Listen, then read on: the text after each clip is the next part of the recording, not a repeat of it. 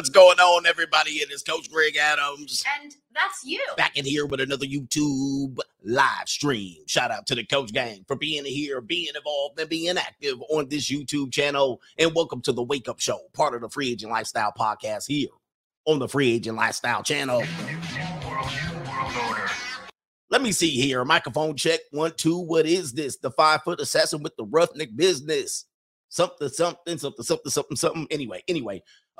Shout out to the Tribe Called Quest and the Fight Dog in the building. Hey, this is going to be an important show. This is a part of the edutainment show today. Today, we're going to edutain our brothers in here. The brothers in here who are looking to pass on their legacy. They're looking to pass on their legacy, and we're going to break this down. We're going to show you what this means about bringing children into the world. I float like gravity, never had a cavity. All right, shout out to them. Yeah, there y'all go. Hey, thank you, brothers. Float like gravity, never had a cavity. Yeah, that's it. All right, appreciate you for getting me back in, getting back into the Five Dog spirit. But anyway, man, this is going to be a great show for you guys. If you're wondering, or you just in the back of your mind wanted to pass on your legacy. That's been a word that a lot of men, legacy ninjas, who been saying as a means to kind of do away with the knowledge that we pass here. Well, that's nice, coach, but I want to pass on my legacy. All right, I want to pass on my legacy. So none of that matters. I mean, what am I supposed to do, coach? Not marry, go my own way, be a free agent, take the red pill. What am I supposed to do, man? Coach, I want to spread my seed far away. I want to be able to have children and raise them, and you're in my way. So I don't care what you're saying. And we had the young brother yesterday that was on the show, Mr. Moose Locks. And he was on the show with lead attorney. And the guy was like not listening, and he was in a rush, and he was like, I got to have these kids. Well, today, luckily for you, you're talking to a man that has 2 children himself. All right, shout out to me right there. I didn't even do the round of applause. I have 2 children myself. Now, I'm going to give you a realistic perspective of somebody who is the typical parent in America today. When you say the typical parent, no, it is not 2 parents raising children in a 2-parent household. That is the atypical parent in most of our country today.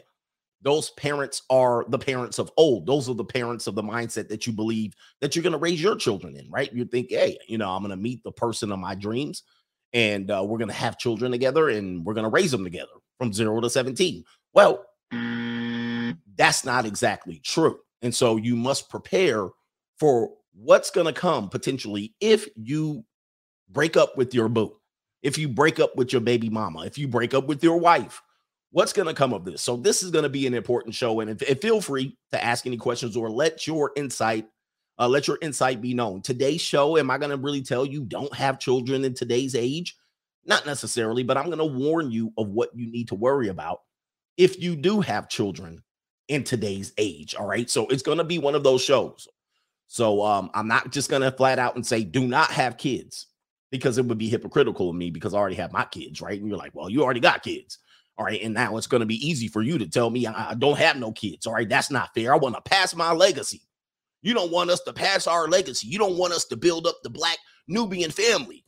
You shuffling, coach.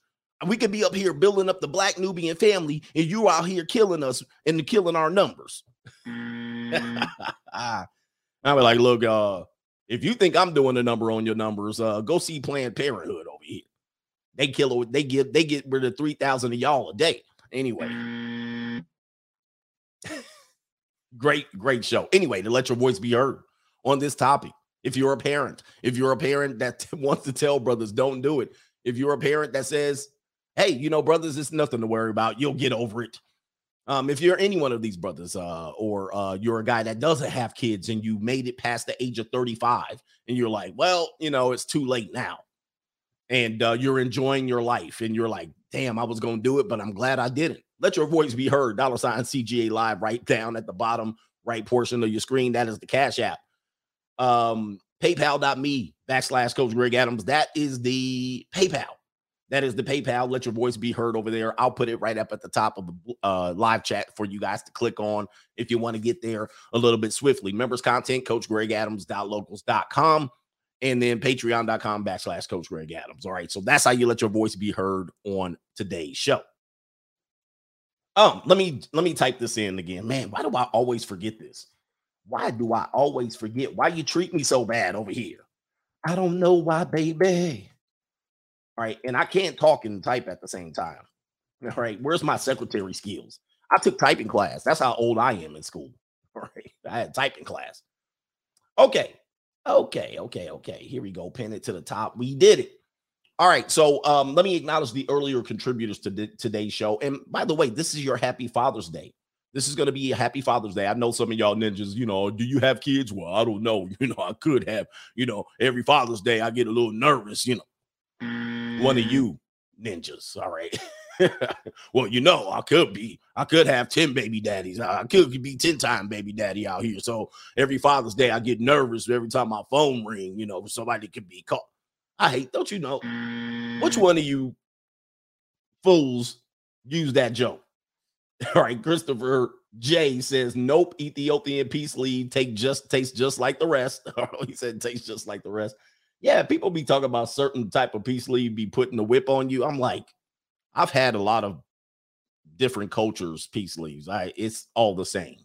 At this point, it's all the same. Maybe when you're younger, though, some woman will put that thing on you. But not so much anymore, man. I just be like, look, man, what are we doing here? Just put that stank on the finger real quick. What are we delaying for? When you get older, it's like a handshake. When you're younger, I get it. You know what I mean? You getting them sweet waters, you out there, wade in the water. Wade in the water. Tell me, wade in the water. Someone's gonna get you in the water. All right. You can't that boy. You like, whoa. That sweet honey, that sweet nectar, that sweet thing. That's what give women that power out there. They put that thing on you. All right. And you just be out there. Oh, now I just be like, I don't even have to know your name. Just lay down right there. Thank you very much. You're dismissed. It means nothing. All right, let me just get this thing off real quick. All right. This is what happens when you in your 40s. You ain't got to know nothing. All right. I just need you for a couple minutes. Just come through real quick. Anyway, don't say nothing. Don't breathe. Don't nothing. I don't care what you do. And then after the fact, I'd rather not even know you anymore. Anyway, shout out to XL Pro Services. Coach Gang in the building. Yes, sir. All right. The AMG doctor, Dr. AMG says, parents tell me to not have kids. It's too expensive. And that's a doctor. Damn. Have you noticed that the people who have a little bit more money, they tend to not have kids? They have the least amount of kids. And they'll say, well, the kids are too expensive to have. Now, poor people, on the other hand, poor people be pushing out babies like crazy because they got all this extra time. And then they always lean on other people to pay for their kids. Like, what is that mindset? Poor people are like, well, kids aren't that expensive. You don't need to have this. You can just hand me down clothes and pass down clothes from this kid to this kid. The older kids serve as the babysitters for the younger kids. You sign up for welfare. What? Kids aren't expensive. Rich people that got money be like, damn, I got to part ways with how much money? Oh, hell no, because they can't lean on nobody else. It's crazy. All right. The doctor saying the kids are too expensive. Think about this. Just look at any neighborhood, suburban neighborhood, 2 kids, the golden retriever, and they go on about life. All right. Poor people. That's, you know what I mean? Poor people can have all through elementary school, 8 kids pass through the whole damn school with the last name. Aren't you Latrell's sister? 3 years later? Aren't you Tata Alicia's brother? They becoming just what the hell's going on? Man, you'd be hard pressed to find a suburban family with more than 3 kids. I mean, every now and then you will, but 3 kids is the damn max. I mean, 2 is the norm. 3 is the max. You ain't finding many of them with like 4 and 5. Talk about suburban, not middle class. Okay, suburban, like upper level suburban. 3 max. In the hood, that's just getting started. Latinos, blacks, y'all be pushing them out, pushing them babies out here, looking around like, wait a minute, aren't y'all struggling? What is going on? I have to figure that out. Somebody has to figure that out. So if a doctor's saying kids are too expensive, why are non-doctors having 8 kids? Well, it's your legacy. It's your right. See, this is the thing we got to get with parentage, because parentage is easy to get into, but it's hard to figure out over time. So people get into it very easily. All you got to do is slide in between some woman's legs, bust all up in their guts, and now you can have a baby at the right time. Okay, but now the work is to be done, and many of the times we pass on the responsibilities to other. All these kids, somebody needs to take care of all these kids, all my kids. They need to be held accountable, and they need to pay. Shout out to Ryan. Coach looks like Tyrone in his new studio. Hey, look at the chocolate skin. I ain't even got everything set up. I got 3 t-shirts in Las Vegas. I had to do laundry 3 times. I don't even bring that much clothes, man. I'm headed back to do the big move. I don't even have all my furniture, nothing here. All right, all I have is my studio, and I have my rec room. And yeah, man, I'm going back to get my furniture late tonight. May not be here Wednesday and Thursday. We doing big moves, man, big things. Then I'm gonna have my furniture here. I'm gonna have my big bed, my big old fluffy cloud. Ladies gonna be up in here. I'm gonna be throwing legs back.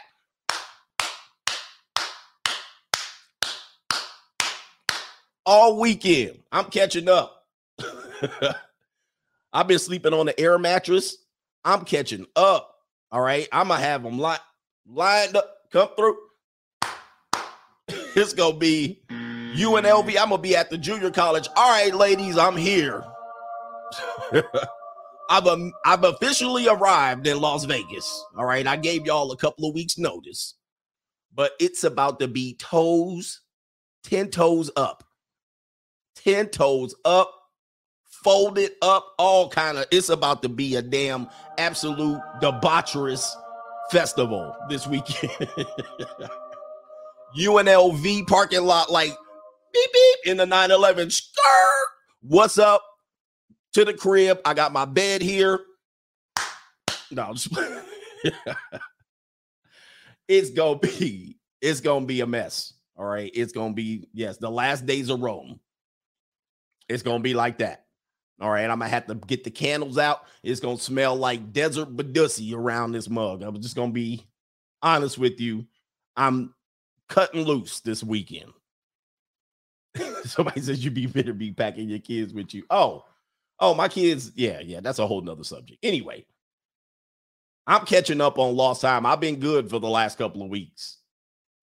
Appreciate you out there telling me I look like Tyrone in my new studio. Simon Small says doubling up on the gospel of the Free Agent Lifestyle Collection plate. I appreciate you, man. You need a round of applause. You a sponsor for sure. Be Real Mahogany Legacy gets passed when I get Kabiza in the truck. I don't know what that is. What is that? Let me look it up. Don't let me hold on for a second. Oh, food. Oh, it's not food. Anyway, I should have known that. Head. That's all it is. All right. Passing on that legacy. Thank you, ladies. Thank you, ladies. We appreciate the ladies out here, man. It's a dangerous proposition having kids in this day here. Shout out to Christopher Beatty, I believe. I may just told him his government name and probably didn't need to tell him the government name. Living on $270,000 a year in Austin. Millennial money. He is doomed. Wow. In fear. $270 a year in Austin. Holy moly. Hey, a lot of people make that amount of money and they don't even, they struggling. They absolutely struggling. I think there's a sister in here. Is that Courtney Hood? I can't really see. It seems like a sister in here says it's too dangerous to have kids out here. She does look like she might have some pretty feet too. But man, I'm going to tell you, let's go down and give you a couple of things here. Let's give you a couple of things about having these kids. Because I know you guys, this is what's stopping men from going all the way and protecting themselves. So they want to have kids. And the first thing about having kids is that this is what you have to understand about having kids. Once you have kids, you're going to commit 2 decades to raising those kids. All right. So, point number one on this one, you're going to commit 2 decades consecutively to having and raising kids. This does not even include, are you going to be living with these kids? Are you going to be in these kids' lives 24/7? Are you going to be a part-time daddy, a part-time mother? It does not matter. The kid's presence on this earth is a result of you and the mother. Once the kid gets here, there's no stopping time. There is no stopping time. You are going to have to be raising these kids for 2 decades. So let's just say at age 25, you start having kids. From age 25 to 45, minimum, you're going to be raising these kids. If you have 2 kids, 3 kids, go ahead and bump it up an extra 2 to 3 years. So you're talking about 2.5 decades, almost 3 decades if you have 3 or 4 kids. Non-stop kids in your life. Now, I know you guys want to have kids and you think that this is an easy thing to do. This is very tedious work. It is very time-consuming work. It is very much an expensive game. You're going to be stressed out. You're talking about kids here. Most of the time, the kids are going to be here. They're not going to be independent. Much of their lives, you're going to have to feed them. The kids won't feed themselves. Even if they're like ages where they can feed themselves, many times you got to force feed them, right? They don't want to eat whatever you prepared, and you got to serve it to them. You got to make sure, well, you got better eat or you're going to die. You're going to be malnourished or whatever it is. Many of the times that they can feed themselves, they make a mess feeding themselves. Not only do they make a mess feeding themselves, they don't clean up. Okay, so a lot of their years, although you might think after a certain amount of time they're going to be independent, oh, they can finally feed themselves. I don't have to spoon feed them anymore. Well, when they start eating and feeding themselves, they make an absolute mess and they don't clean up. They're too young to clean up. And then when they're old enough to clean up, they barely do a good job of that. They do it half-assedly. Okay. Okay. A lot of them have different temperaments, different foods that they desire, X, Y, and Z. And if you're not good in control of your kids, you'll be doing 3 different meals in an evening. I know people laugh at that, but I'll never do that as a parent. And then sooner or later, your ass is doing that as a parent. Okay. Most of them can't cook all the way up until age 16, at least. Many of them past the age of 16 can't cook for themselves. So if you're not feeding them or if you're not giving them food, then they're not eating. They're not going to eat. Many of them, especially if you get the teenage years and they can't cook, and many of you guys have taken time to teach them how to cook. Well, what's going to happen is once they get about 15, 14, 15, 16, they're going to lazily cook if they do anything. All right. We're talking about top ramen, noodles, beans. They're not going to go out there and take all the ingredients that you have and bought for them and combine it to make food. You would hope they would do that. Women in the past used to teach their daughters to do stuff like this. And women in the past used to say, yeah, this is fantastic. But now they want no parts of cooking. So they're not going to create a meal. They're just going to say, what's the laziest thing that I can do? Well, here's some noodles, here's some butter, and that'll be the end of it. Here's some top ramen. I'll do that. And that's the extent of it. So as you're working on your career, as you're trying to keep your parentage together, you're trying to hold your life together, guess what? You're still having to take care of these kids on a daily basis. Not only that, they don't know how to drive. They're not old enough to drive. The pretty much the last 2 years of their teenage experience with you is when they learn how to drive. And even then, many of them don't know how to drive. Many of them won't even get their driver's license by then. They'll be like, yeah, I'm 16, but I ain't going to get no driver's license. Right. So now you're still toting them around because they have things to do. You have things to do. They have extracurricular activities. They have a job, maybe on the part-time. They have things that they need to get to, football games, cheerleading contests. And many of these things aren't in your neighborhood. Your ass going to be driving their ass around. Now, you could say you're not going to drive them around, but there goes you in your legacy passing on while your kids are sitting at home smoking vapes in their bedroom, looking at TikTok and stripping. That's what they're going to be doing in place of you not moving them around town to get to their appointments. Okay, so 2 decades continuously of raising kids. If you're in your 30s and you're starting your 30s, you're going to be raising kids to your 50s minimally. 30s to 50. Somebody said Uber. Ubers sometimes don't pick your kids up if they're under 18. That is the policy of Uber. Now, some Ubers do go ahead and pick the kids up, but some Ubers will not pick your kid up if they're under 18. So you can't just Uber them. And that creates another problem if something does happen. And especially if you live in a co-parenting or a divorced family and one parent's putting kids in Uber and the other one doesn't approve and something happens to your kids in an Uber, now you got a problem. Okay, you got a problem. So Uber is not always going to be your best case scenario. Okay, so if you're in your 30s, you'll be raising kids to your 50s. I mean, this is a big age range of your youth. This is a big part of your youth as an adult. You just finished being a child. And then now you're going to be spending all of your pretty much your prime adult years raising kids, 30s to 50s. If you're start at 35, you'll be raising kids to your 55. If you're some of these old progressive people, just start having kids at 40, 40 to 60, 40 to 62. It's going to be all kids. Okay. All kids. Somebody says Uber. He says, why is there someone on here that would even bring this up? People, guys, people, obviously it's not a parent. It's not a parent who would know to throw their kids in an Uber. Most people are not just going to throw their kids in the car with a stranger, even though it's an app that adults would use. Kids between the age of like what age would you let your kid use Uber comfortably? Some people I know teens that do it, teen females that have been doing it since they were 7th, 8th grade. All right. And now that's what I wouldn't do that. And my daughter has never done I don't think an Uber by herself. My son has, all right, but my daughter hasn't. So I wouldn't be willing to put her in a situation like that. My son, you're on your own, son. You got to learn how to fight. You better learn how to fight. So that's the situation about raising kids at your most youthful adult years. You're going to spend all of it. And there's no turning back, ladies and gentlemen. There is no turning back. You can't be like, oh, I wanted kids, but I don't want them no more. Oh, I want kids. There was too much work, so I'm going to abandon ship. You can't. You got to complete the process.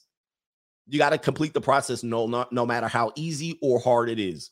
All right, so the next part is, when it comes to you having kids, mate selection is going to be your biggest choice in this. So we're going to give you options later on about having kids, but choosing the right mate is going to be your most important step. Not having the kids, not deciding to bust up in their walls. Now, you're going to probably choose a mate from someone you knew less than a year, okay? Less than a year. You're not going to choose somebody from 5 years, 6, 8, 12 years ago. We grew up in school together and we know each other. We know each other's family. Most of the time, this is a fairly new person in your life. And what you're going to do is say, I'm going to choose you to invest the next 20 to 25 years in child raising. And what you'll do is you'll make a choice, and many of us make a very sad choice, a bad choice. Looking at the amount of people that grow up in single parent households, co-parenting, divorce, most of the time we make a bad choice in our mate selection. What you should be looking for in your mate, someone who shares the same values as you. If you're going to pick a woman to bust inside of her walls, which many times you don't choose wisely, you should be choosing, is this person have the same values as me in terms of disciplining kids? So are you a yeller or a screamer at your kids? Are you a coach? Are you Bobby Knight to your kids? Are you a motivator? Are you a little less passionate? Are you hands off? Okay. Are you hands off? Are you a spanker? Are you a spanker? Some people spare the rod, spare the child. Are you a person that says, I will never tell my kids no. I will never intimidate them. I would never. Are you one of those type of parents? Are you a liberal-minded parent where the kid just gets to mess up and then hopefully you can have a rational conversation with this child? All right. Some people believe that they can have rational conversations with children and the children will understand.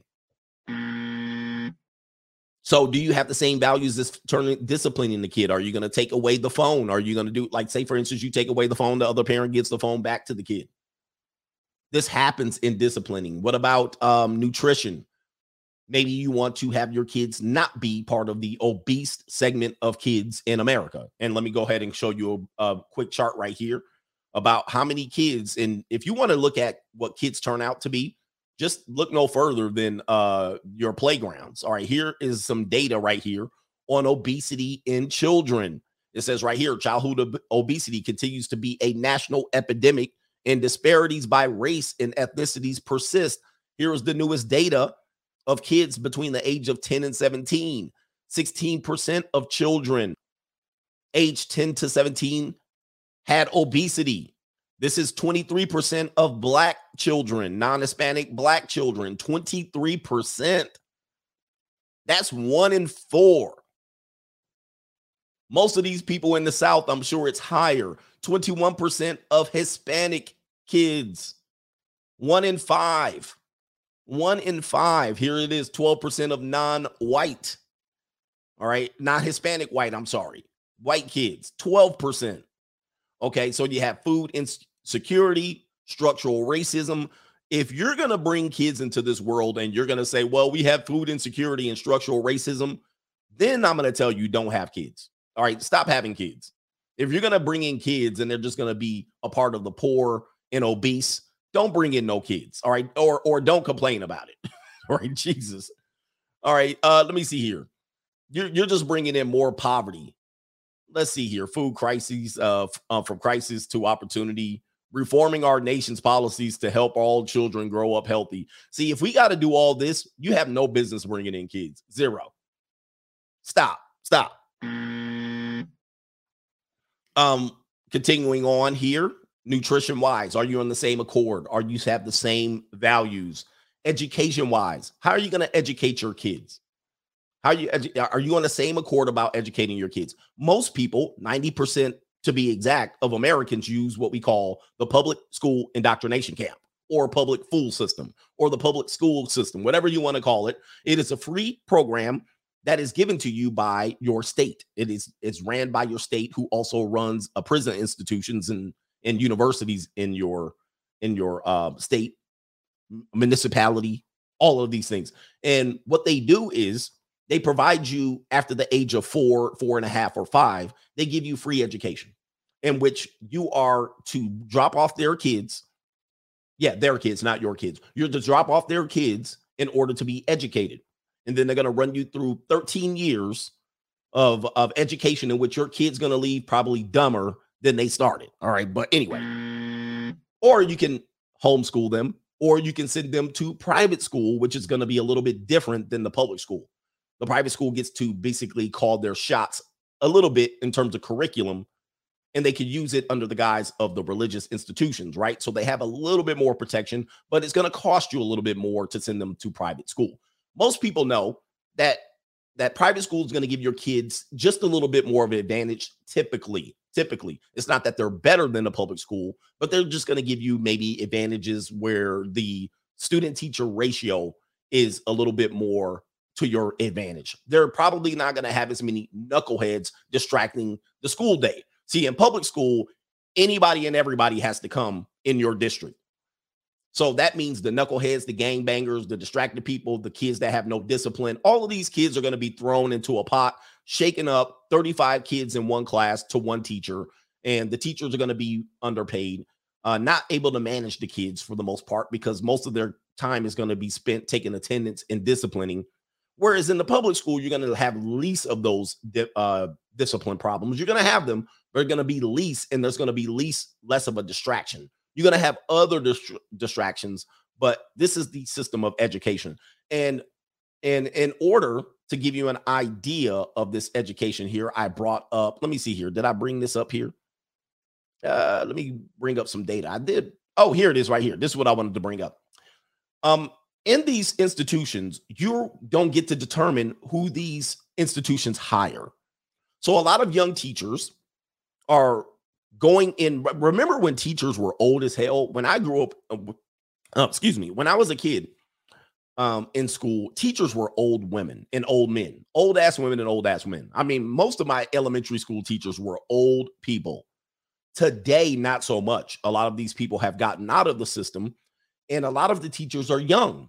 They're also young and they're impressionable, or they're trying to make impressions on the student. They're trying to be the cool teacher. They're trying to be the dangerous minds teacher. They're also going to be more liberal leaning because they're poor. They came up and they were indoctrinated into liberal beliefs and sometimes anarchist type beliefs. And so here's a teacher that you're going to send your kids to school. You don't know who the teacher is because you're too busy focusing on your career. So I could focus on my career. And a lot of them are going to be imputing into your system wokeology. And I want you to listen to this particular teacher right here talk about what he intends to do with your kids when you send them to free school. Go ahead and listen. I have 180 days to turn them into revolutionaries. How do you do that? How do you Scare the fuck out of them. Yeah. Sacramento organization that is under the banner of Antifa is very loosely organized, right?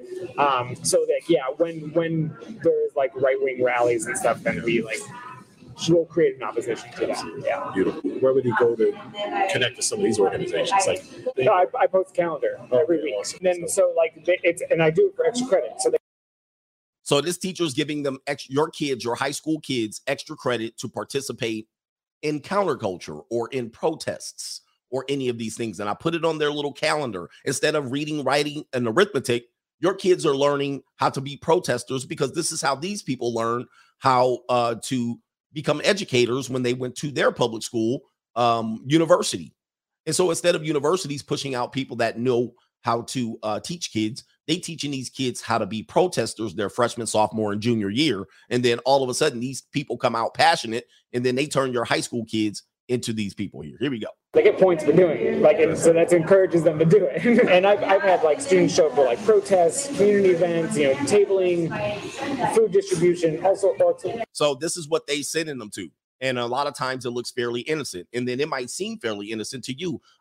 Mom, dad, I got to go to do community credit. I got to do extra school hours. I got to do extra credit in my class. Where are you going? I'm going to a AIDS walk. I'm going to a pride parade. I'm going to a community organization rally. I'm going to a thing that helps this, a few distributions.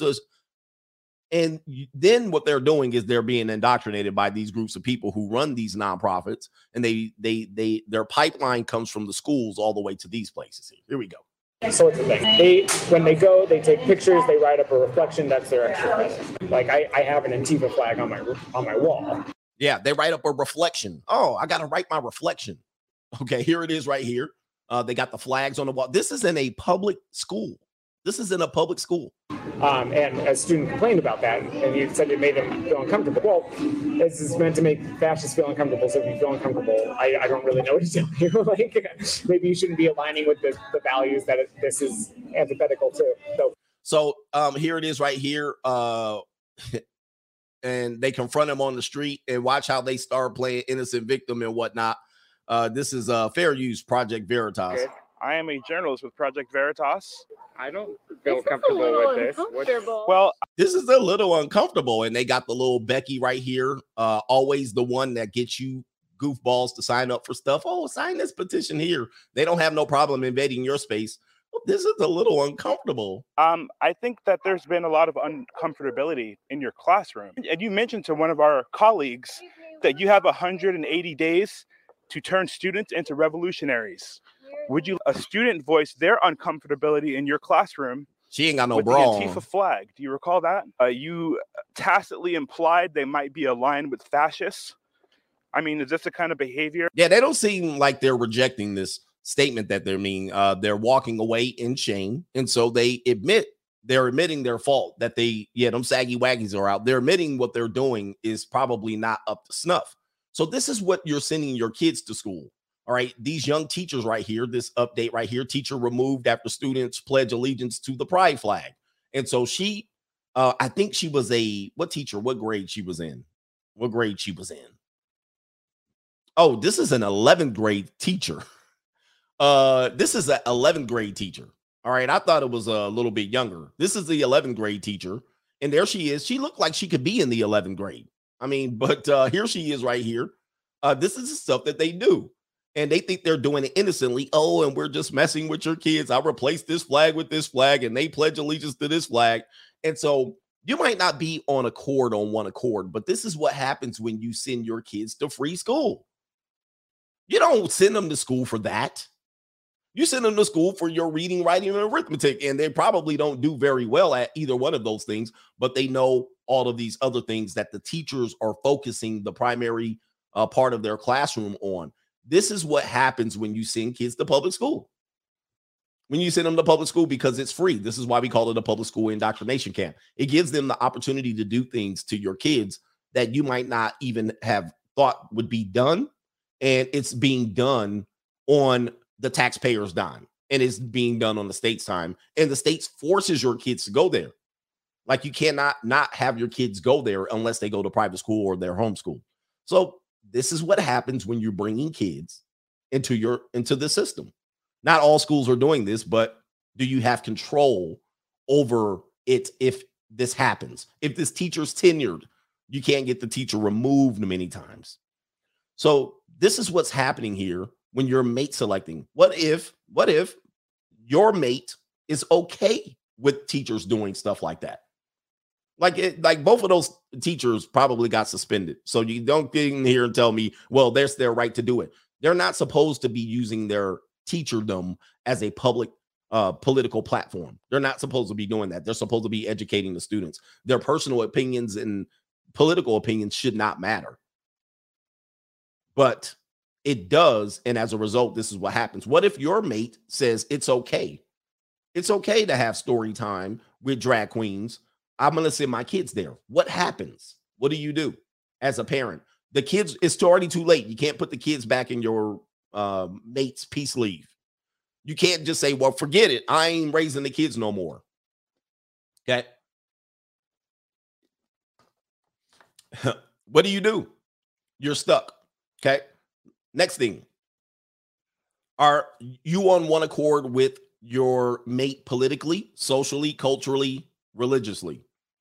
These are all important things that are going to come up because your kids are going to start to learn about these things. And if you're on divided, say, for instance, you're agnostic or atheist, and then the other parent's Catholic or Christian, it's going to be a problem. It's going to be a problem. It's going to cause some problems. So you want to make sure you're on one accord. What about in respects to competition, athleticism, and all of these things? I know parents that they want their kids to be of the arts, in music and arts and dance and such. Some parents want their kids to be athletic on the athletic field. And some parents don't want. You'll find this out when it's way too late. Trust me, you're not going to find this out beforehand. You might have the discussion, but I know parents that are like, I don't understand why my son's father wants my kids to be playing all these sports. I know parents just like that. And they do they're divorced and they're co-parenting. And the mother on her weekends does not let the kids go to their sporting competitions. She's like, no. And then they go to all these painting classes and all these music classes and say, this is what I want my kids to do. I don't want them to play sports. Okay. What do? These things happen. All these things happen a lot? No. But the less you know about the child's parent or the child's mother, the more likely some of this stuff is going to come up. All right. Yeah. What about, do you want them to play video games? Do you want them to have an iPhone? If you live together, you might be able to have this conversation and it not blow up into a big event. But most of the time, most kids do not live together with their parents. So the parents don't live in the same house, and you're having to navigate these very difficult discussions with the co-parent, and you're living apart, and you're doing this somehow online or text communication. And so take a look at this chart here, and this will give you an indicator of how many people live in these split households where you're trying to parent successfully. And you're trying to have these conversations of, well, this is what I want for my kids socially, culturally, religiously, politically. This is what I want from them nutrition-wise. This is what I want. Well, when they're at your house, they're eating good in the neighborhood. When they're at the mom's house, they're eating garbage. What do? Or vice versa. In the Hispanic community, look at the numbers. So we also show you and educate you that the idea that you're going to bring kids in a two-parent household is false. Let me see here. Here it is right here. The idea that as an American family, you're going to have a household where there's you, the husband, you, the wife, and your children all in one household is this low, 18%. With that being said, the number is something like there's slightly more kids that are in two-parent households than that are not. All right, so this doesn't reflect. I know if you would say, well, does that mean most kids are raised in a divided household? Not necessarily, but this doesn't account for, I mean, when you say it that way, most kids are raised in a two-parent household. Well, then that does account for people that have 3, 4, 5 kids. So that skews the number over that. It's slightly more. It's like 51% of children are raised in a two-parent household, but that doesn't mean, is that the biological parents? Is that step parents? What is that two-parent? Is that 2 female parents? Is that 2 male parents? It doesn't break down what that is. When you break it down and, okay, what households are represented by biological parents with their kids? It's only 18. It's only 18. It's not that much. So this is where you're going here. You want to pass a legacy and you want to mate select, but the odds are you are not going to be with that mate for 20 years. You're not, we're talking about 2 decades. You got to survive. Most of the time you're impregnating a woman that you've known for less than a year or less than 2 years. But you got to now go 20 years. Yeah, or unmarried parents or another one. No, that doesn't go in there because it's still a two-parent household, even if they're unmarried. But there's slightly more kids raised in a two-parent household. But then that's telling you that there's multiple kids you're talking about. Okay. All right. So let me make sure. Oh, one more thing that I want to talk about. Then I'm going to go through the contributions right here. This is what I want to talk about here. Here's a chart right here. The cost of raising kids. So now that we got over the fact that you want to try to have your kids in a stable household, what is it going to cost you? We've already determined that some people pass on the cost of raising kids to other people. Somebody's got to pay for all of my children. Some people look at the fact that their children are in poverty or poor, and they look at that as a problem of everyone else. All right, everyone else creating this problem. When in fact, you brought the kids into the world. So you created the problem, and now that forces other people to have to do more, not just for their kids, but for your kids as well. And I think that's unfair. I don't think that's absolutely fair, because if this is the mindset of people, what people will do is they'll continue to have 1, 2, 3, 4, and 5 kids. They'll abuse the system. I can understand if you had 1 kid and you couldn't afford the kid. But now that you had 3, 4, and 5, and you're saying that's my problem, then I have a problem, especially if I chose to not have kids and I am still raising kids. Here it is right here. Somebody just joined us. Is coach saying we shouldn't have kids? Well, you just started the show a little bit late. You didn't start at the beginning. But this is very common. Not many people start the show at the beginning. They come in somewhere in the middle. I've already covered that part. So if you want to know the answer to that, go back. I've already covered what I'm saying in this stream, and I covered that specifically. All right. Getting back to what we're talking about here. Raising children today can cost $250,000. That's one child. $250,000. I want you to look in your bank account right now. I want you to look in your bank account and find $250,000. Okay, stop right there. I know that's a little bit unfair. And it's actually unfair because most people that when they start having kids, they're pretty much poor. Okay, most people. And then some people start to work on their craft and their career, and then they begin to distinguish themselves a little bit different from other ones. So you build wealth over time, and then you get most of that wealth is going to be passed on back to the kids. So let's say you earn $50,000, you start having kids, and then your income goes to $150,000 as a household. Well, it's going to increase, and that helps mostly the kids because most of the money of the increase goes back to the kid. There's rarely a time where you're stashing the money on the side. Well, we got enough to cover 2 or 3 kids, and we got extra money. Your income's rising, but also you're passing on more opportunities to your kids. So, yes, that's typically what happens. So I will admit that. Again, the next point that I'm going to make on this one. Look into your history of earning. Look into your history of earning. Say you're a 28-year-old man now. Go back and look at how much money you've earned as an adult. How much money have you earned as an adult in your working career? So probably since the age of 22 to now. Have you earned an extra $245,000? Have you earned that? You probably haven't even earned that much money in income in the time between the age of you graduating college and now. You haven't even earned $245,000. That would be on average something like $35,000 in a particular, maybe about $40,000, $45,000, $50,000 since the last 7 or 8 years of your working career. You know, $30,000 a year, you're barely making that. So where do you find that most of the money would come from in order for you to support this $250,000 over 2 decades? Are you going to be able to sock that away and afford that? Or are you going to pass on the responsibility to others in terms of social programming, welfare, and et cetera, which is unfair. I think you're trifling if you bring in kids and do that. At that point, I'll tell you, don't have any more kids. All right, stop having kids. If you're going to just say, well, the system will take care of me, or no, that's absolutely unfair. It's cruel and unusual punishment to your children.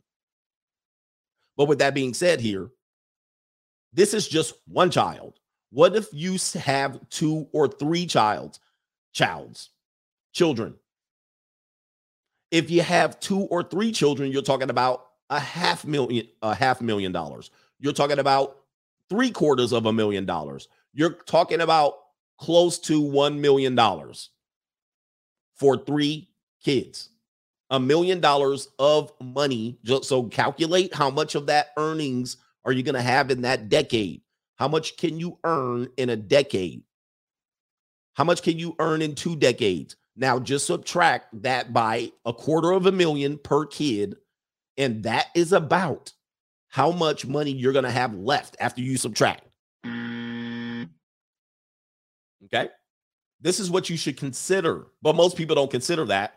And then they bring in kids who are going to be disadvantaged. We're not even going to just wait till I get down to what possibly can go wrong with your kid, right? All right, this is just a healthy kid. This is just a healthy kid operating from 0 to 17 with no problems, from coast to coast, from baseline to baseline. This is just the cost, and this is what's going to happen potentially if you send them to the public school, okay? Let's go ahead and go into the contributions. Again, if you're just joining me on this stream, I'm bringing my experience as a parent. 2 kids myself, almost to the finish line. And let me tell you, I'm almost to the finish line, but most of your problems with children are going to start at this point. The teenage years are the years that you should be watching your kids like a hawk, not using them as pieces to hurt the other parent. Because that's all you're doing is letting the kid manipulate the system of parentage. Okay, so people think, oh, I'm almost at the finish line, or you're almost at the finish line with teenagers. This is the worst years. This is the worst years because they literally can do stuff like take a life. They can drive a car. They can drive it into a house. They can impregnate another person. They can gangbang. They can make choices that are going to affect the next 20, 30 years of their lives. Previously, your children couldn't do that. Now they can do that. And if you're not watching them like a hawk, you're literally going to, after you take your foot off the gas, now this is when the catastrophes happen. This is when the catastrophe happens. Yeah, they can start drinking, smoking, doing drugs. This is when the bull crap happens, when the late teenage years. Late teenage years. And let me say this. Children are lovable liabilities. Most of the time, you recoup nothing back from them. You should expect to recoup nothing back from them. If your kids become a millionaire, they owe you $0 of those dollars. All right. So your job is to invest in them so that they can have a better life for themselves, not to get anything back. Like your investment in them is to not get anything back, but a productive citizen and somebody that's responsible. And that's it. Everything that they get from that is theirs. With that being said, they're not an asset. Children are not assets, and you don't bring them into the world to become assets. You bring them, they're only liabilities. They can only cost you double, triple, quadruple, 100%. And that's just you doing what you're supposed to do, not in excess. You're just supposed to give them that. And most people can't even give their kids that. And then they become leeches and parasites onto society. Then they become liabilities, not just to the parents. They can become liabilities to everybody else, sticking people up, carjacking, shooting at the Juneteenth parade. All right. Now they become liabilities to society. So it's absolutely insane what people do here just to pass on their legacy. And you got no damn control of your kid. And then it affects everybody else. They become hoodlums or they become non-productive. So anyway, continuing on. Somebody said boomers did this. I just love to blame the boomers, right? Shout out to Sterling in the building. He says this topic is right on time. Thanks, Coach. Of course, I'm going to give it a little bit of the what you should be looking out for. All right, but yeah, it's the reality of the situation. I don't want to paint a rosy picture of children. There's no rosy picture of children. I mean, babies maybe. All right, but look at kids beyond the age of when they're cute and innocent, like 5th grade and on. All right, just go look at them. Look at them. All right. I mean, there's nothing to see. There's no future. The children are the future, or oh boy. Harold L. He says, I know, right? Give up fast, not slow. Give up that. What is that? That cat. Give up that cat fast, not slow.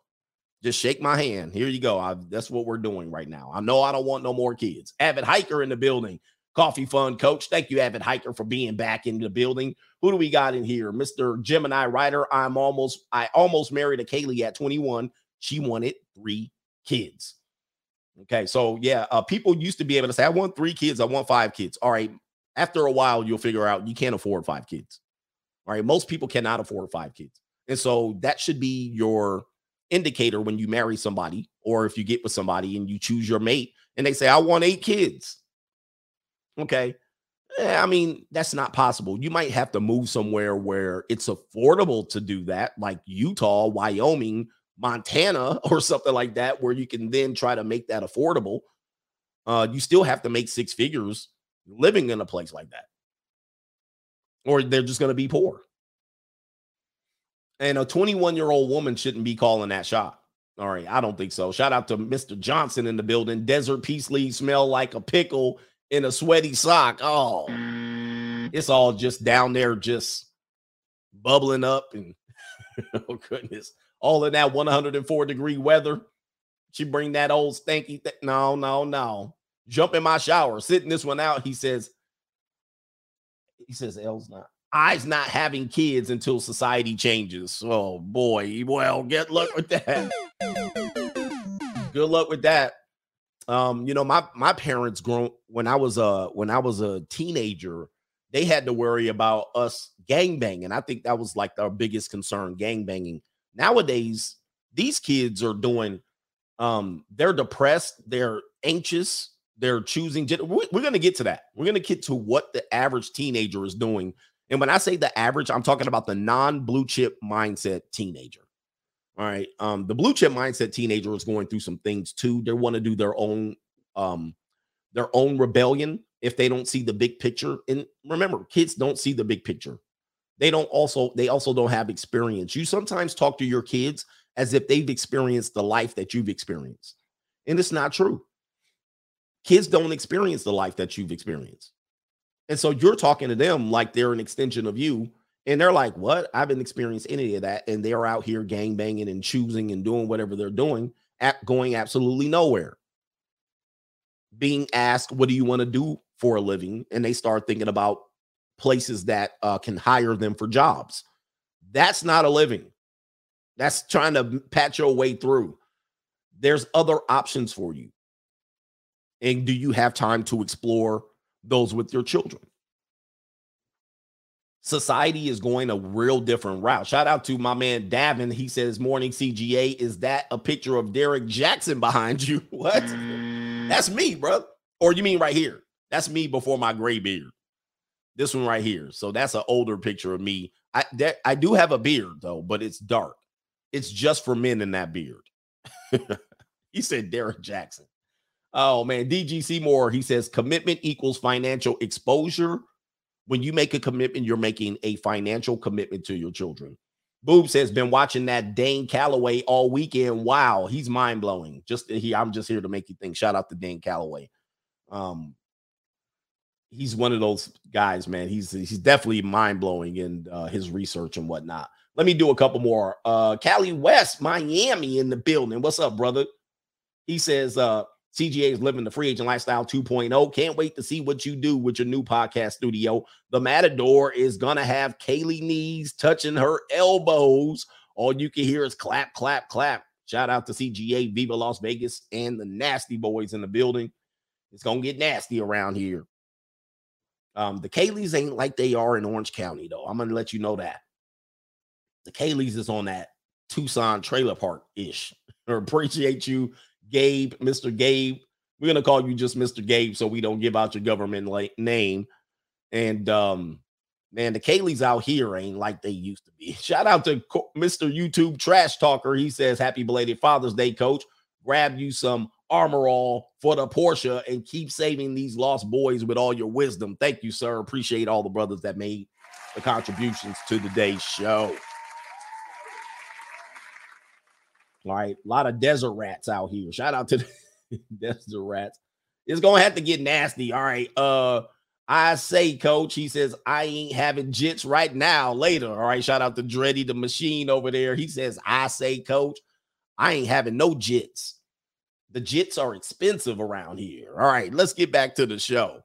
Let me show you this real quick. All right, so we gave you the data. I know people are joining us right now. What possibly? So the best case scenario for your kid, they come up healthy, 10 fingers, 10 toes, no discipline problems, no mental problems, and they go about their day.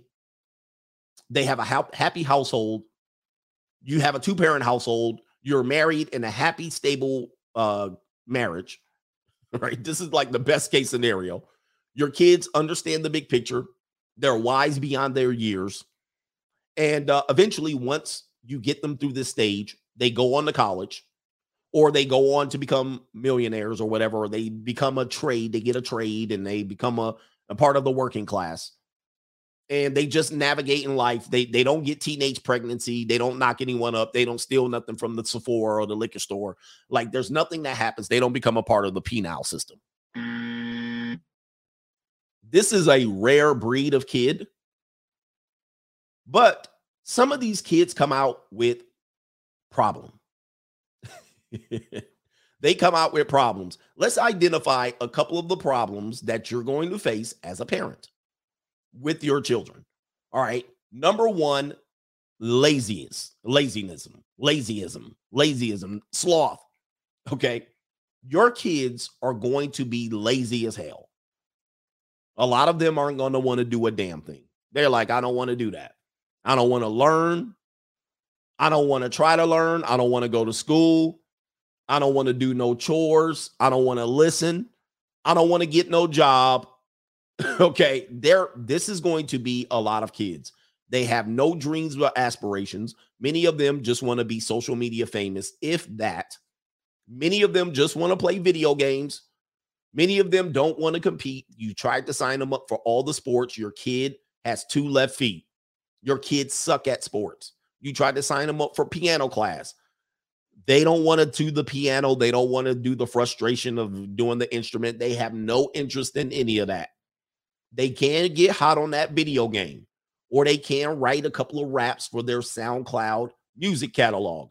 They might be able to do some of those things, but they ain't trying to do too much.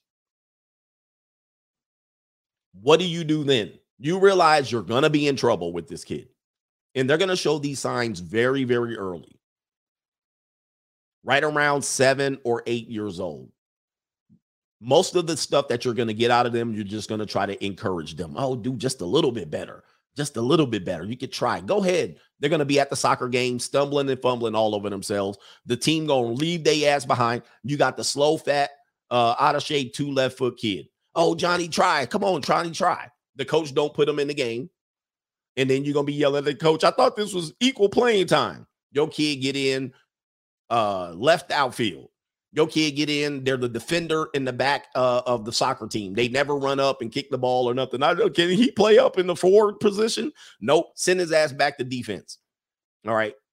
And then every game, about 5 times a game, his ass got to show up and stop the ball. Come on, Johnny. Oh, shit, it's going back to the defender. Oh, Johnny, come on. Oh, we got the goalie got. Oh, damn. All right. That's your kid. And you just got your kid crying, I never get in the game. He'll never do. And you know good and damn well he sucks. You know good and damn well he sucks. Your kid can't dribble. Your kid is short and built like a dwarf and overweight. He ain't going to play point guard anytime soon. He ain't going to play power forward. Just go in there and get the rebound, son. And when you get the rebound, if you shoot that damn thing, I'm taking you out. Go get the rebound. Go get the ball. Hey, get the rebound. Hey, pass it. Pass it to Brady. Pass it to Brady. Pass it to Brady. Pass it to Brady. That's your kid. Okay. And you're going to go to all the games. You're going to cut up all the apples and orange slices. You're going to come in, show up. Your kid going to get penalized for not coming to practice. All of that ish. That's your kids. Your kid's going to get into martial arts. Somebody just said that.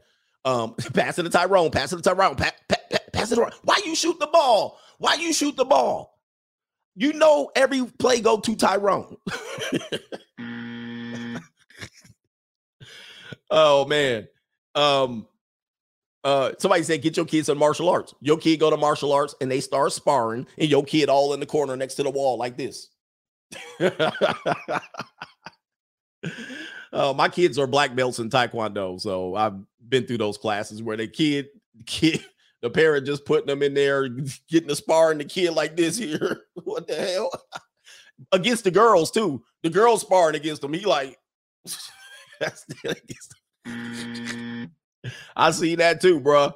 Hey, so what if you do this? You put your kids into all of this stuff, and your kid just coming out just a lovable loser, just a lovable loser, ain't going nowhere, average in school. Okay, what if? And they don't have no aspirations to be better than where they are. All right, but they're good at their video games. What do? They're good at scrolling their phone. What do? This is what happens. That's just the end. That's not even the end of it. That's not even the end of it. Your kid is just remarkably average. And that's the best you're going to get out of them. They're probably going to just be a clerk at CVS or Rite Aid or Thrifties. They're probably going to bag groceries for about 28 till they figure it out. And you'll be just go along. You had to motivate them just to do that. What about other things? What about other things? What about this right here? Obesity. We did the obesity percentages. What about this? ADHD. Over the past 20 years, the percentage of children with ADHD nearly has doubled. Nearly doubled. And obviously, the rise has been seen more in minority groups. We can talk about how a lot of these people are being funneled to these programs. A lot of these people are, they start off in social services because these people are poor. And then all of a sudden, these people say, baby, you should have your kid sign up for this. And then they all get a government kickback. You get a kickback for the parent. And then these kids get to get extra time on a test. Let's look at the data here. Look at the data over the last 20 years. In the late 1990s, 7.2% of non-Hispanic white children, 4.7% of non-Hispanic black children. And I don't know where they come up with these damn segments. Dane Calloway would have a field day with this. And 3.6% of Hispanic children were diagnosed with ADHD. Fast forward to 2016, and now 12% of white kids, 12% of black kids, and 6% of Hispanic kids. Where the Asian kids at? They ain't got no ADHD then. Where they at? And so this is going to stem from a lot of more people being exposed to these type of things and the parentage, the way people are raising kids. Two parents working is absolutely ridiculous, by the way. So I could focus on my career. Oh, with that being said, Does your parent or your co-parent or your mate agree with staying home with the kids and raising the kids and educating the kids? Or does she see that as a setback? Well, I'm more than that. Does she see her time raising the kids as complaining about it? Oh, I hate doing this and I hate raising kids. The hardest job in the world. I'm better than this. I was an accountant before I used to do all of this, and I used to serve multiple masters. Now I'm serving my kids and I hate it. Mommy whine time, constant complaints, can't discipline the kids. The kids run all over the mama. She can't homeschool the kid because she can't even discipline the kid. Are you on one accord with that? Or is she just going to skedaddle off to her accounting job? Well, I bring home on the paycheck too. Meanwhile, the kids are obese, ADHD, can't figure out how they're getting picked up to go to practice and extracurricular activities, tutoring and whatnot. All right. And so what the parents are doing is avoiding parentage, and they're pushing that on to the public school indoctrination camp. And the public school indoctrination camp has said, yep, we'll educate your kids, and then we'll make the kids out to be what we want them to be. Right? This is what's happening. In order for the mom or the dad to raise the kid, they got to drug them. ADHD, they got to put them on all kind of Ritalin, drug them.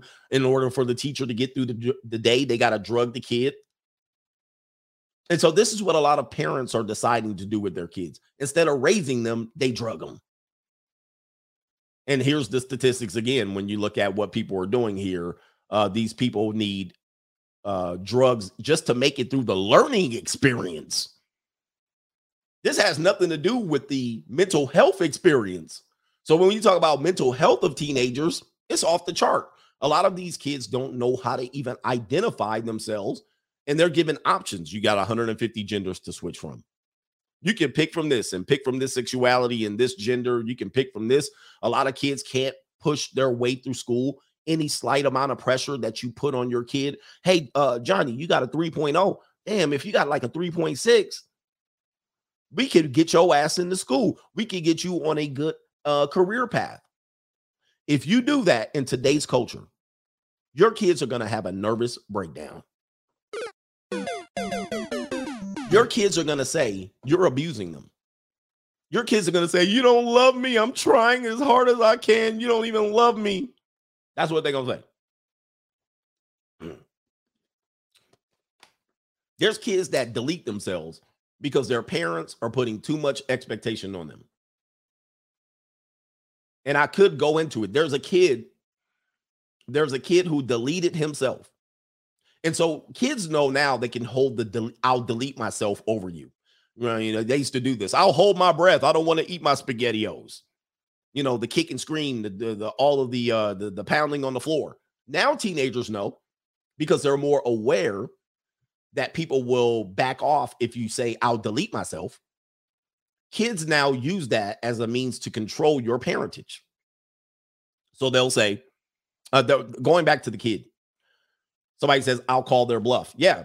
Again, if you're in a two-parent stable household, you can call their bluff. If you're in a co-parent divorce family, you're going to be the abuser. Because if you say, I'll call your bluff, then the other parent's going to say, they don't even care about mental health. Now the kids, I'm telling you, man, I'm telling you. Sometimes you'd be like, I'll throw the whole damn kid away. So what they're doing is the kids are now holding the parents hostage. And there's been some cases of kids deleting themselves. And I'll show you the data here. But there was this one kid who played, I don't want to get too specific, he played on the baseball team. He was an athlete. Actually, there was another girl from Stanford, a soccer player, deleted herself.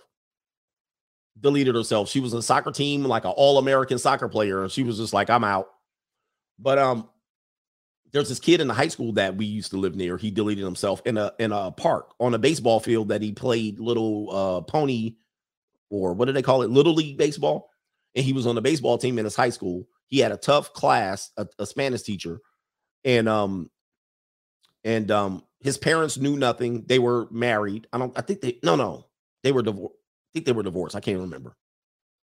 And he went out on the baseball field, middle of the night, woke up, went out there, stabbed himself in the heart, and died right there on the baseball field. So, and they found him. I guess it was little league season, and then they came out for the games next week, and his ass was out there on the field. I remember that day. I drove right by the park. So what happened was he wrote a letter blaming the baseball coach and the Spanish teacher, and he put a lot of blame on a bunch of people for deleting himself, and kind of like these parents are putting too much pressure on their kids to excel and to be going to certain colleges. And I can't take it no more.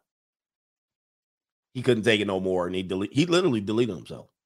So with that being said, once that happens, the school's going to go into some lockdown and trauma and counseling and all of that stuff for the rest of the kids. And the rest of the kids are going to learn, wow, it's a way out, number one, or it's a way to at least get my parents to back off of me. So if I want my parents to back off of me discipline-wise, if I want my parents to back off of me education-wise, if I want them to back off, I can just tell them, I'm going to delete. Right? So this is what they learn when kids go through this particular trauma. They'll learn how to, this is a method. So this is what teenagers today, when they go to school, they're being experiencing these things, right? They see them on TikTok. They see these things happen to kids on Instagram. They share these experiences with each other. They go back and forth. Oh, I hate my parents. Oh, my parents are doing this. Guys, your teenagers most of the time will not have your back. I'm just letting y'all know. I'm just letting y'all know. Y'all think y'all going to be the cool parents. Y'all think y'all going to be the parents, everybody. Your teenage friends will love you. But your teenager, this thing about when we were teenagers, we hated our parents. You know what I mean? We hated the sound of their voice. We didn't even want to see them, like, oh, don't talk to me. You're in a school, you're getting driven to school by your parent. You don't even want to listen to them. So you guys believe your teenagers are going to love you and have your back. It's not going to be the case. It's not going to be the case. For the most part, your teenager will not want to listen to you anymore. Yeah, they're going to be moody, hormonal, horny, going through most of the crises that they go through seem like the end of the world. Dating, they're going to start dating or being interested in girls and boys. They're going to go through the ups and downs of that. Their friendships are their most important thing because the parents no longer have the day-to-day communication with them. Their friends know everything more than the parents know. So you think your kids are going to be, oh, my mom and my dad. They're not. They're not. You're lucky to have a long, good conversation with them once a week to debrief them on the bullshit. And they're going to stonewall your ass. They're going to be like, yep, nope, yep, nope, and I'm out. Skedaddle. But in your mind, you think, oh, my kids are going to love me and I'm going to be super cool. It's not the case. And now add on the fact that you might not even be where you want to be financially, right? Because you're going, damn, my kid needs this and my kid needs that. My kids need this. My kids need that. My wife needs this. My girlfriend needs that. You're going through all of this. You're so focused on getting your money right that you're completely missing all of the red flags in your teenage life. You're missing the red flags because you're just, okay, how was school? How was school? You did your homework? Okay, good. All right. And now you go back to work. What if you have a 2-parent household where both of you guys work and you don't get home till 5:30, 6 o'clock? And you walk in and your house smell like weed and badussi and gunfire. You like, what the hell's been going on here? Smell like graffiti, gunfire, badussi, weed, vape. You go in your kid's room and it's a big sign on the door. Do not enter. You walk up in there. What the hell going on in here? How's your day, son? Son, look up at you. It smell like Lubriderm lotion. And it smell like Lubriderm. You walk in your son room and all you hear on the thing,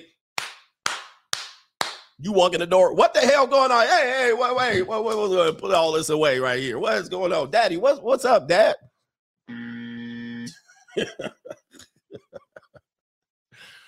Hey, man, how was your day? Man, you gonna knock before you come in my door? What the hell? You go into your daughter's room and she got half naked videos. She taking her videos like this. She in there like this. Do you walk in the door? Hey, what the hell going on in here? She on TikTok dancing for older men. She got a whole damn OnlyFans. She in there. That's your legacy. That's your legacy. And that's what happens when you come home for work. Your mama and your dad, y'all focusing on careers. So I could focus on my career. Y'all come home 5:30, 6 o'clock, shovel some fast food in their mouth, take them to practice, pick them up, drop them off. That's your parentage right there. That's your parentage. Y'all not going to be having one happy family and sitting down for meals and all of that stuff. Because one kid's going to have practice at 4 to 6. The other kid's going to have practice from 6 to 9. And all you doing is shuffling them back and forth. Hey, I'm just letting you know, this is the real reality. Forget all that fantasy stuff that you have in your head. This is the reality of all parents. You're facing one or the other. You're facing something like that. If your kids are in sports, they're struggling in their sports. You guys know how sports were if you were an athlete. You had your good days and you had a bunch of bad days. You had the conditioning days. You had the days where the coach was on your ass. You had the day where the coach was praising you. You had the days where you didn't get as much minutes as you wanted. And then now you having a, hi, kid. Hi, son. How's it going? No. Son pissed the hell off. He don't want to, he tired of you and he tired of coach. He tired of the whole damn school system. What kid wants to go to school? Think about this. And they got to go to school on a damn repetitive basis. You hated school when you were 10 to 18. But you were expecting these kids to be like, I love school, Dad, and I love the extra tutoring you're giving me, and I love the fact that you have foresight and you're giving me the blue chip mindset. Please. They don't care. They don't care. They like, stop bothering me. Leave me the hell alone. Let me go decompress. Stop stressing me the hell out. Give me money. Feed me.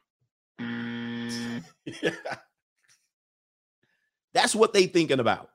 They're not thinking about, man, my future is all good. My father and my mother are taking care of my future. They don't care. They're not looking at that. They don't have any foresight or vision towards that. Most of them don't. Most of your kids are remarkably average.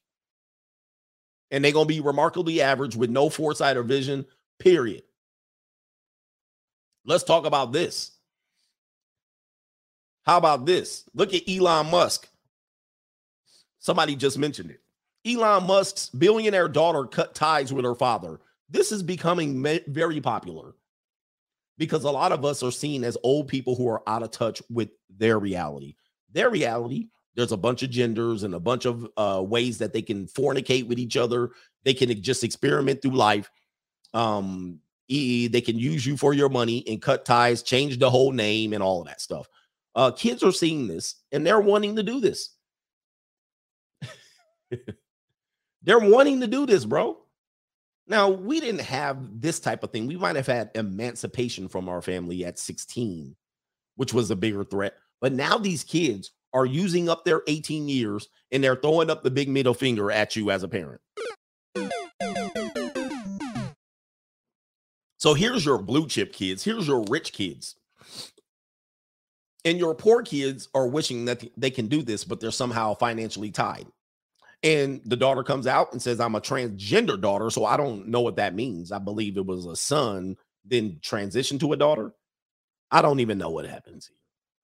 And she says right here, she applied to legally change her name and gender, saying she no longer wants to be, quote, related to my biological father in any way, shape, or form. 18-year-old has asked to be recognized as a female and have the name Vivian Jenna Wilson. She was known as Xavier Alexander Musk. And so this is just recently right here where you provide. You do your job. Okay.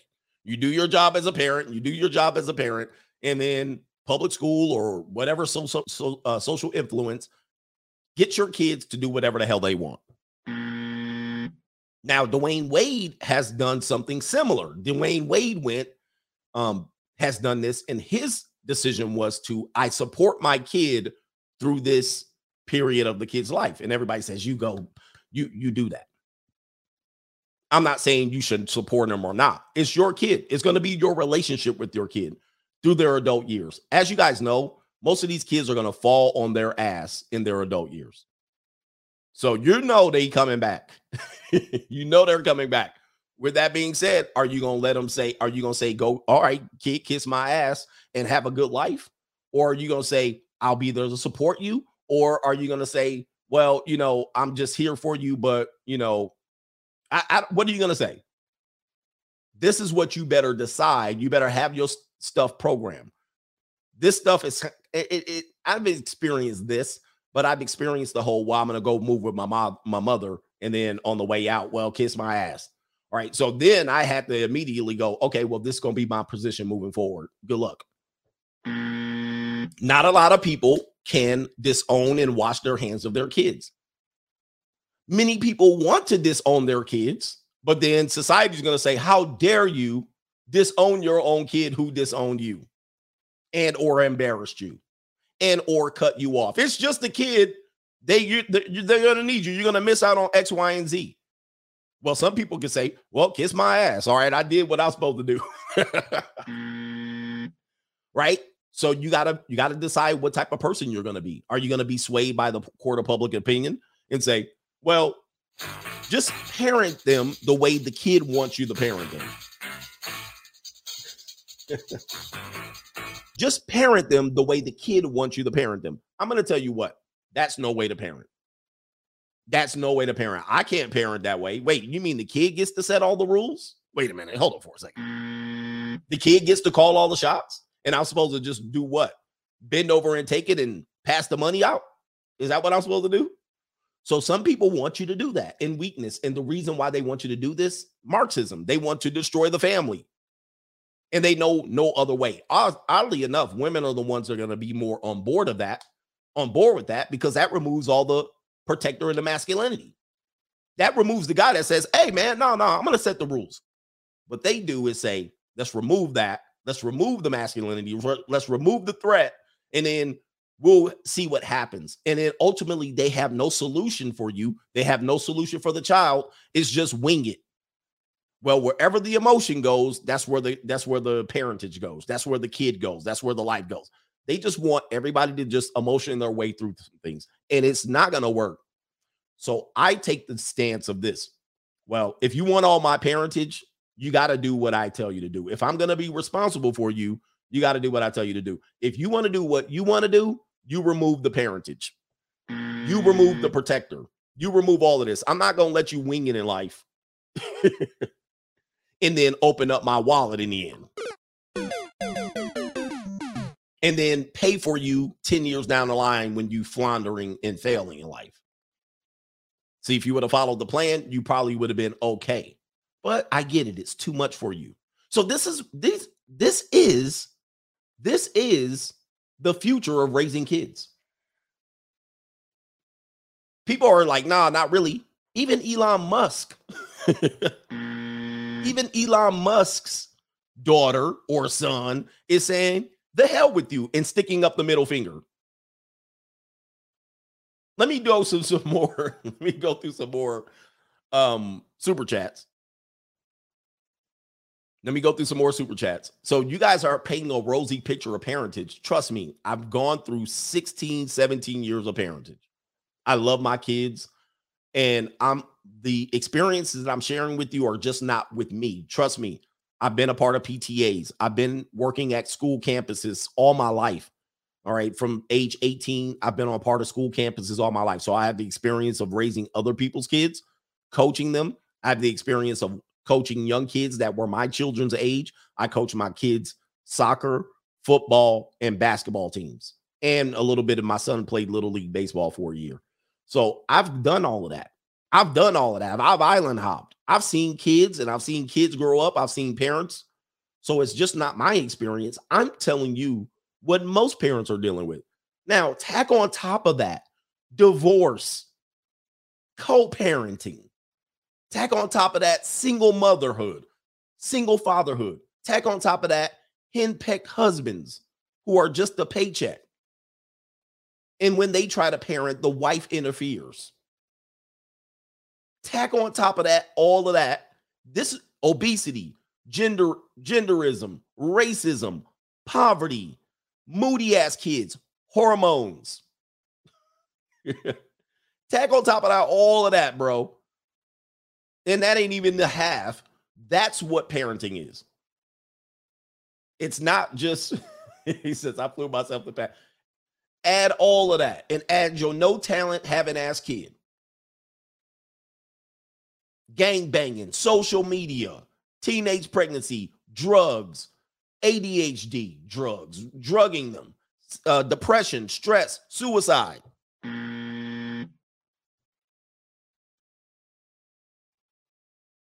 Add it to it. And I'm telling you, that's the real portrait of parentage. Teenage years, toddler years. All right, let me get to these contributions. And you want to ask me about being a parent. It's fantastic. It's absolutely fantastic. But you guys are going into it with blinders on. 100%. Liberal teachers. The cost of education, the cost of raising kids. Anyway, bullying. Yeah, bullying. All of that stuff. Your kid is the bully or their kid is getting bullied. Come on, man. True Black says it's insane how people will rustle up 5 to 10% for a car, but will save nothing in preparation for a child they say they wanted to raise. Now they start off in a deficit and expect the community to help them F them kids. How about that? How about the fact that most of your kids get to 18 and you can't even give them either money for college, money for trade school, and or money for seed money to start a business? Or you can't pass a business on to them. Absolutely nothing. These people get to college age, and your kids starting over with zero. Zip. Shout out to True Black. They starting over in debt. They already starting off life in debt. And then you hit them with all the institutional racism and all of this other bullshit. You brought them into this. You brought them into this. Don't blame all that institutional racism. You born them into this system. This is the system you wanted to bore them into. What are we talking about here? You made the choice to bring them into this institutional bullcrap, in this gender and all of this stuff. Now don't make excuses for them when you didn't do anything to help them. Chairman Mo, everything you said is right on the spot when it comes to legacy and family. So many people with kids when they are, so many people have kids when they are not ready for it. Many parents are dysfunctional. Absolutely. And you're weak as parentage. And he says, and they don't build proper households and family structures for child rearing and have all kind of other problems. Like, this is why so many teachers have left Canada, US, and the UK, and etc., and decided to hit the road and teach overseas. The modern parents, shaking my head. The modern parents are an absolute catastrophe. Starting with co-parenting, starting with the divorce. You guys honestly think you can have healthy kids in divorce culture? There's no way. Not with you competing with the kids. I'm going to go over co-parenting here in a minute. Okay, but you guys are destroying your kids. Somebody's trying to be the cool parent. Somebody's trying to be the hero. Somebody's trying to parent with love only and no money, no structure. All right, that's all you got. Well, it's about having a loving household. No, it's not. You need some money. You need some structure. You need some discipline. Well, the disciplinarian is the one the kid's going to hate. Your kid going to hate you no matter what. Right? Come on, man. All these people, are you worried about being friends with your kids or what? My whole point about having kids is not to be y'all ain't supposed to be my friend. If my kids are my friend, I'm a failure in life. I failed in life. I mean, I failed in my social setting. You know what I mean? Like, my social setting's so pissy that my kids are my friends.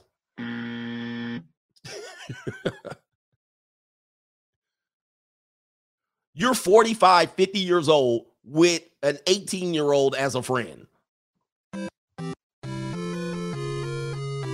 Loser. I mean, come on. Loser. Your kid's supposed to spread their wings and fly away. Get the hell away from you. They ain't supposed to be your buddy. What the hell? Like, this is my opinion of it. You don't have to share my opinion. I think that's loser bullshit. And it's codependency. To me, it reeks of codependency. Because you're going absolutely nowhere in life. You got to reach back to 16, 17 year and 18-year-olds to be friends with. Hold on for a second. I think it's retardedness. I mean, for an adult, it's adult retardation. Like, you ain't supposed to be buddy-buddy with your damn kids. It's codependent. And you're disabling your kid in order to please you.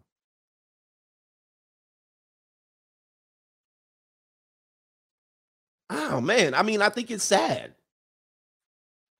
Well, my kid loves me. So what? And they don't love you. They're using you probably. Weak ass parents. Oh, my kid is about love. Man, please. Shout out to who is this in here?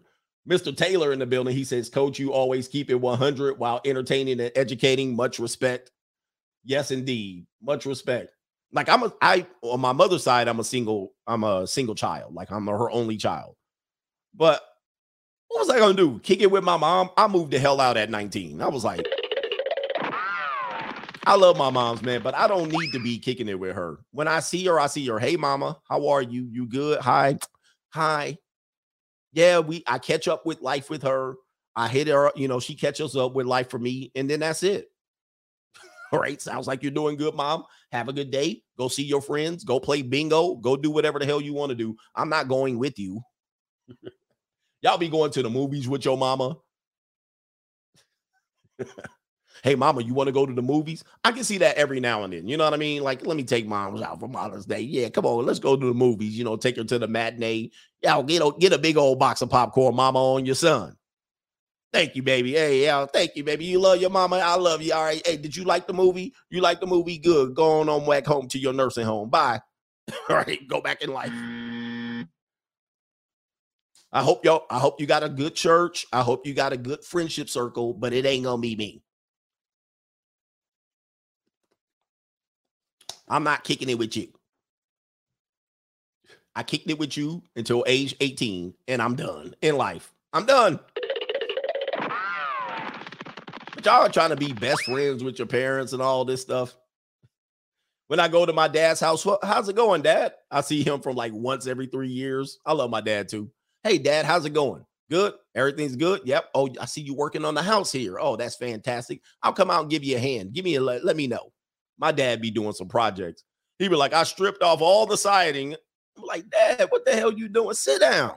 I'm like, don't you know you can pay somebody for that? My dad be starting stuff for no reason. I went to his house. He done stripped out the whole side of the house. I was like, who did this with you? Oh, it was just me. I was like, what the fuck? I was like, man, come sit down. Come sit down. I catches up with my pops. What's up, pops? Everything good? Yep. Just like I ain't seen him in 5 years. And then I jet. If you don't sit your ass down, he all up on the ladder at the top, all the way to the roof. I'm looking up. What you doing? They bored. I'm like, bruh, would you get down off the ladder? You too old to be up there, man. That's how I'm gonna be too. My son gonna look up. This dude lost it. He up in there. I'm gonna be hanging from the chandelier, all of that stuff with junior college girls around. My son gonna come in. I'm gonna be tagging junior college.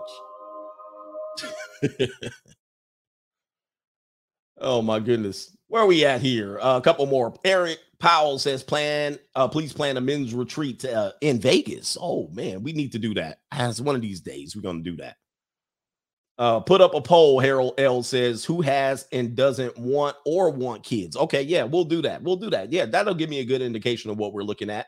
Mr. Johnson says, as a dad, you will be enemy before you are an ally, especially if you are any sort of masculine dad or a dad that is a disciplinary dad. They're going to handcuff you. All right. They're going to handcuff you. They'll be all up at the school dragging your name in the dirt. This is if your co-parent is combative. If your co-parent needs you, feels like, hey, man, we need this for the kids, then that's the only way it'll fly. But other than that, you'll be an enemy before an ally. And in today's culture, you'll be an enemy. First of all, most people grow up without a father. Second of all, if there's a father present, they're going to interfere with that father. Because most kids grow up without a father. And if the father is a half-ass father, it's easier for them to deal with that than a disciplinarian father. They rather have you be a complete half-ass father, right? Like in the context of my father just goes to work. I don't know what he does for a living, but the bills get paid. He travels for work. He's barely there. He barely speaks to me. When he gets home, he puts the newspaper up, and he doesn't listen to me, and he doesn't care about life. They rather you be that than to come in and be like, I'm scared of my daddy. He come in like a tornado. He come in here and he start disciplining all of our ass, and we have to line up, sir. Yes, sir. All right. They don't want no parts of that. They want no parts of that. They will fight that tooth and nail. They gonna put the end to the kibosh to that. And at best, the stepdaddy, the Jackson 5 father, yeah, they like think of all the fathers that they've trashed recently that were like, I don't know, Joe Jackson would be the one to start with. LeVar Ball is the other father, and they were trashing even John Moran's dad. So these dads were the disciplinarian, they were the authoritarian, and they were the active dad. They were actually there with the kid. The media trashed him. Trashed. You know who they praised? Dwayne Wade. Yeah, Earl Tiger Woods' dad, all that stuff. Yeah. But the LeVar Ball was the dad. He was braggadocious. He was like, it's my way or the highway. This is what my kids are going to do. And he had he could show he had success doing what he wanted to do with the kids. The mother played the background. You barely even seen or heard about the mom until she had a health issue. He protected the mom away from all of the limelight, put the limelight all on himself, and they was killing the guy. They was just trashing the guy. They was out there. Oh, Richard Williams. For a long time, they trashed Richard Williams. He's out there and he's out there in front and he's pushing the kids and he's telling them what to do. They were trying their best to remove Richard Williams from the daughter's life. And he was the one that put him out there. He was the one in Compton with a tennis racket, right? Hit the ball. He did that for about 5 good years before he put him to the circuit. And they trashed him.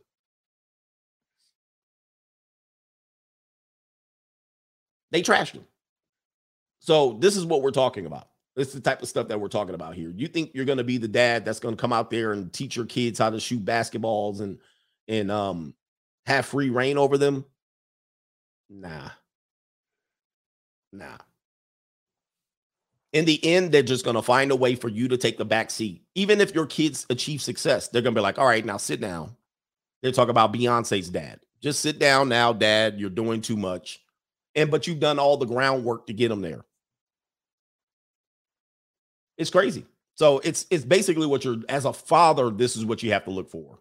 You're not going to be able to just have free reign over the kids. At some particular point, they're going to sit you down and you're going to be like, you're doing too much. Newski says, my girlfriend didn't take plan B. He says, I gave her, take the plan B that I gave her. I'm mad right now. Oh, well, she got your nut now. She got your nut. Good luck. Where we at? Sheldon says, even Elon Musk couldn't protect his kid from the BS. Yeah, this is what you got. Yeah, even Elon Musk, who had all the money in the world to be able to say, I don't want you exposed to that, was exposed to it. Suburban parents as well. You know, we talk about ghetto parents and poor parents and all of it. Suburban parents are very much they're very much going to be exposed to this. And this is how it works, because typically suburban parents are conservative. And so they're going to have conservative values. And the reason why is because of the economics. So the economics is going to make sense for them to be conservative.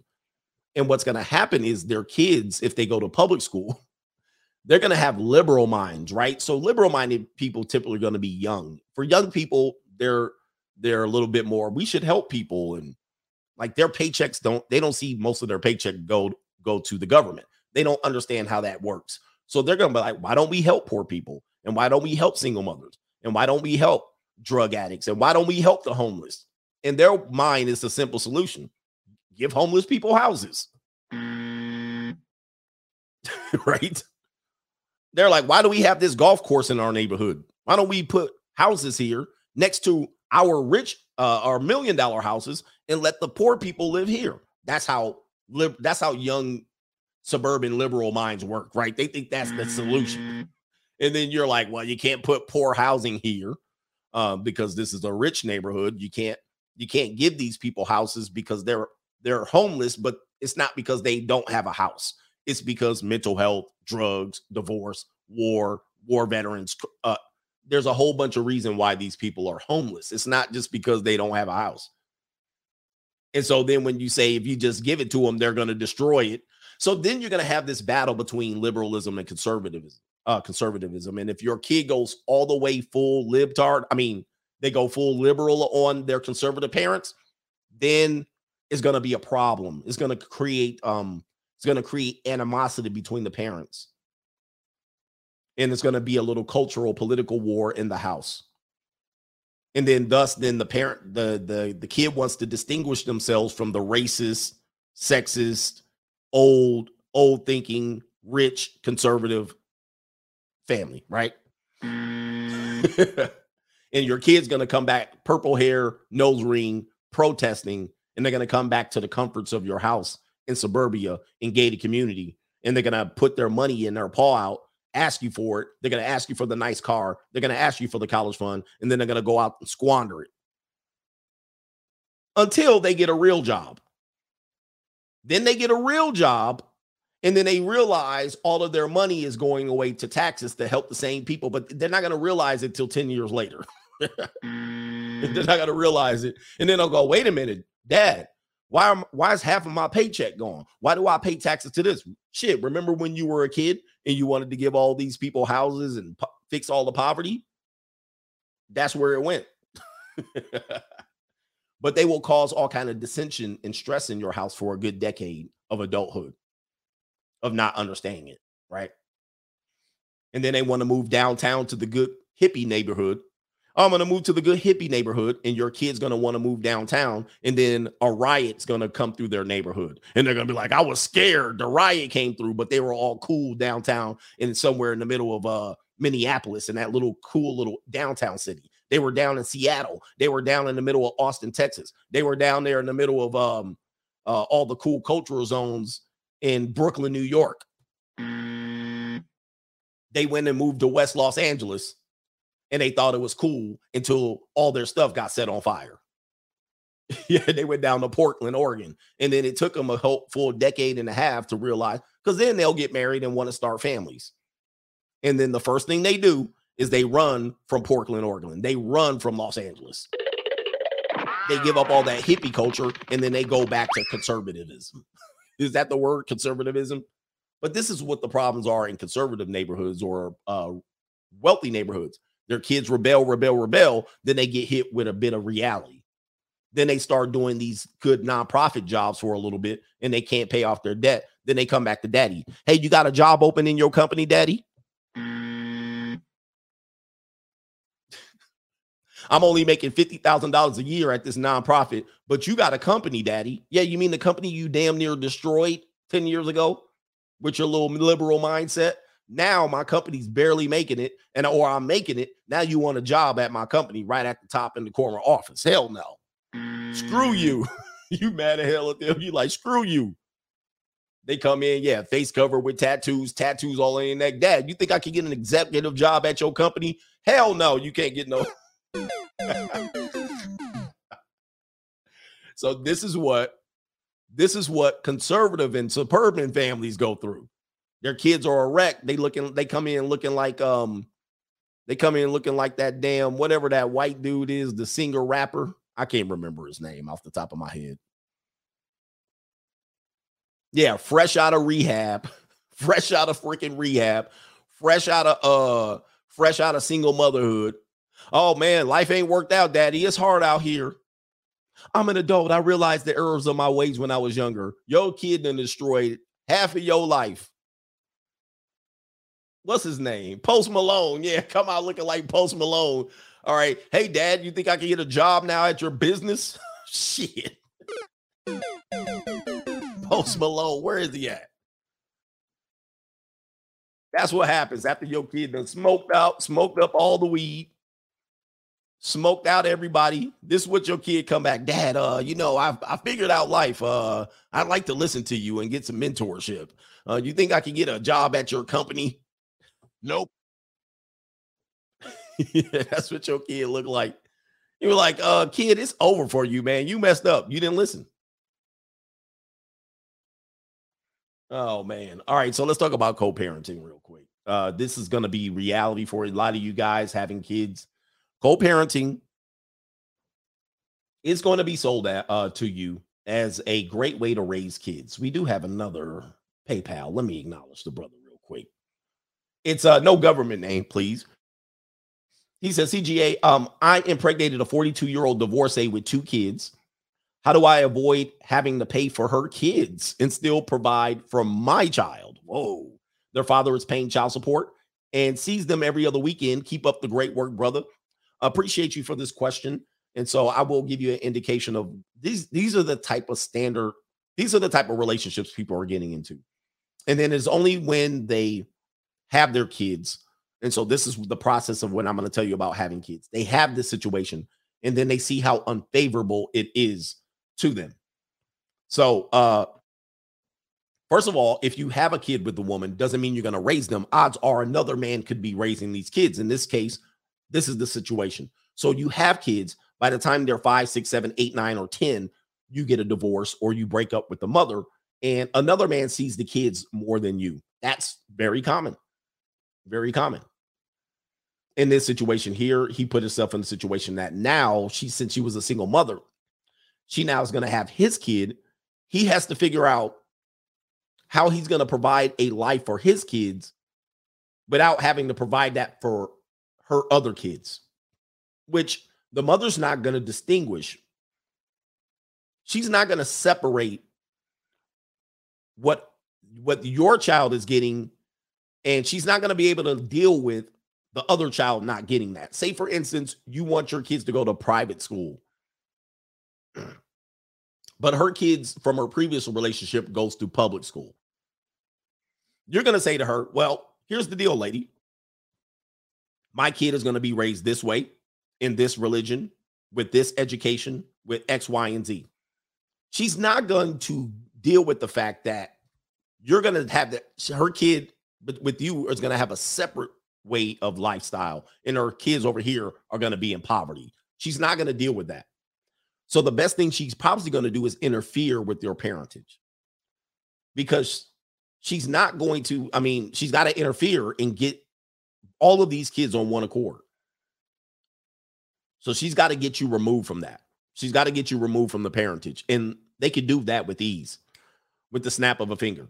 She just take your ass down she just praying mantis you, take you down to court, and then just get you removed.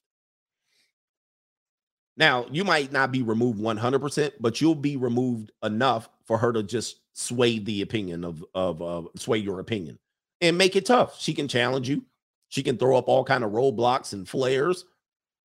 She could get married to another man, right? She can find another man and move that man into your house. There goes the roadblock right there, right? Excuse me. So you're not going to take your kid out to France and Six Flags and the other kids aren't going to go. You can do that if you want. But what she will do is say, damn, my kids are feeling a certain type of way. Well, why don't I just not let this kid go to Six Flags, as opposed to letting this one go and coming back going, I got McDonald's. You know what I mean? Your kid coming back with McDonald's. And these kids eating, she making homemade hamburgers for these kids. It ain't gonna happen, bro. So she'd rather let that kid not have anything with the other kids, as opposed to you giving your kids a great life and not the other kids. I'm telling you, bro. She gonna sabotage all that. Yeah, they got Dino chicken nuggets, Dino chicken nuggets, and you got McDonald's. You got the damn hamburger meat with the split ass. Yeah, it ain't gonna happen. So this is what we got right there. It's crazy. But here's what you have to think about. Let's go back to co-parenting. That's a co-parenting situation that's going to be a nightmare for 2 decades, ladies and gentlemen. 2 decades. Nightmare. Let me see here. Let's go back to statistics here. We'll look at this. It says the data related to, it says right here, gender stereotypes impacting custody decisions. There's a stat out there that says nearly 90% of women are awarded custody. And they say, but they also fail to show that 60% of men get custody in contested cases. So what they're trying to say is most of the time the women get custody, they're non-contested.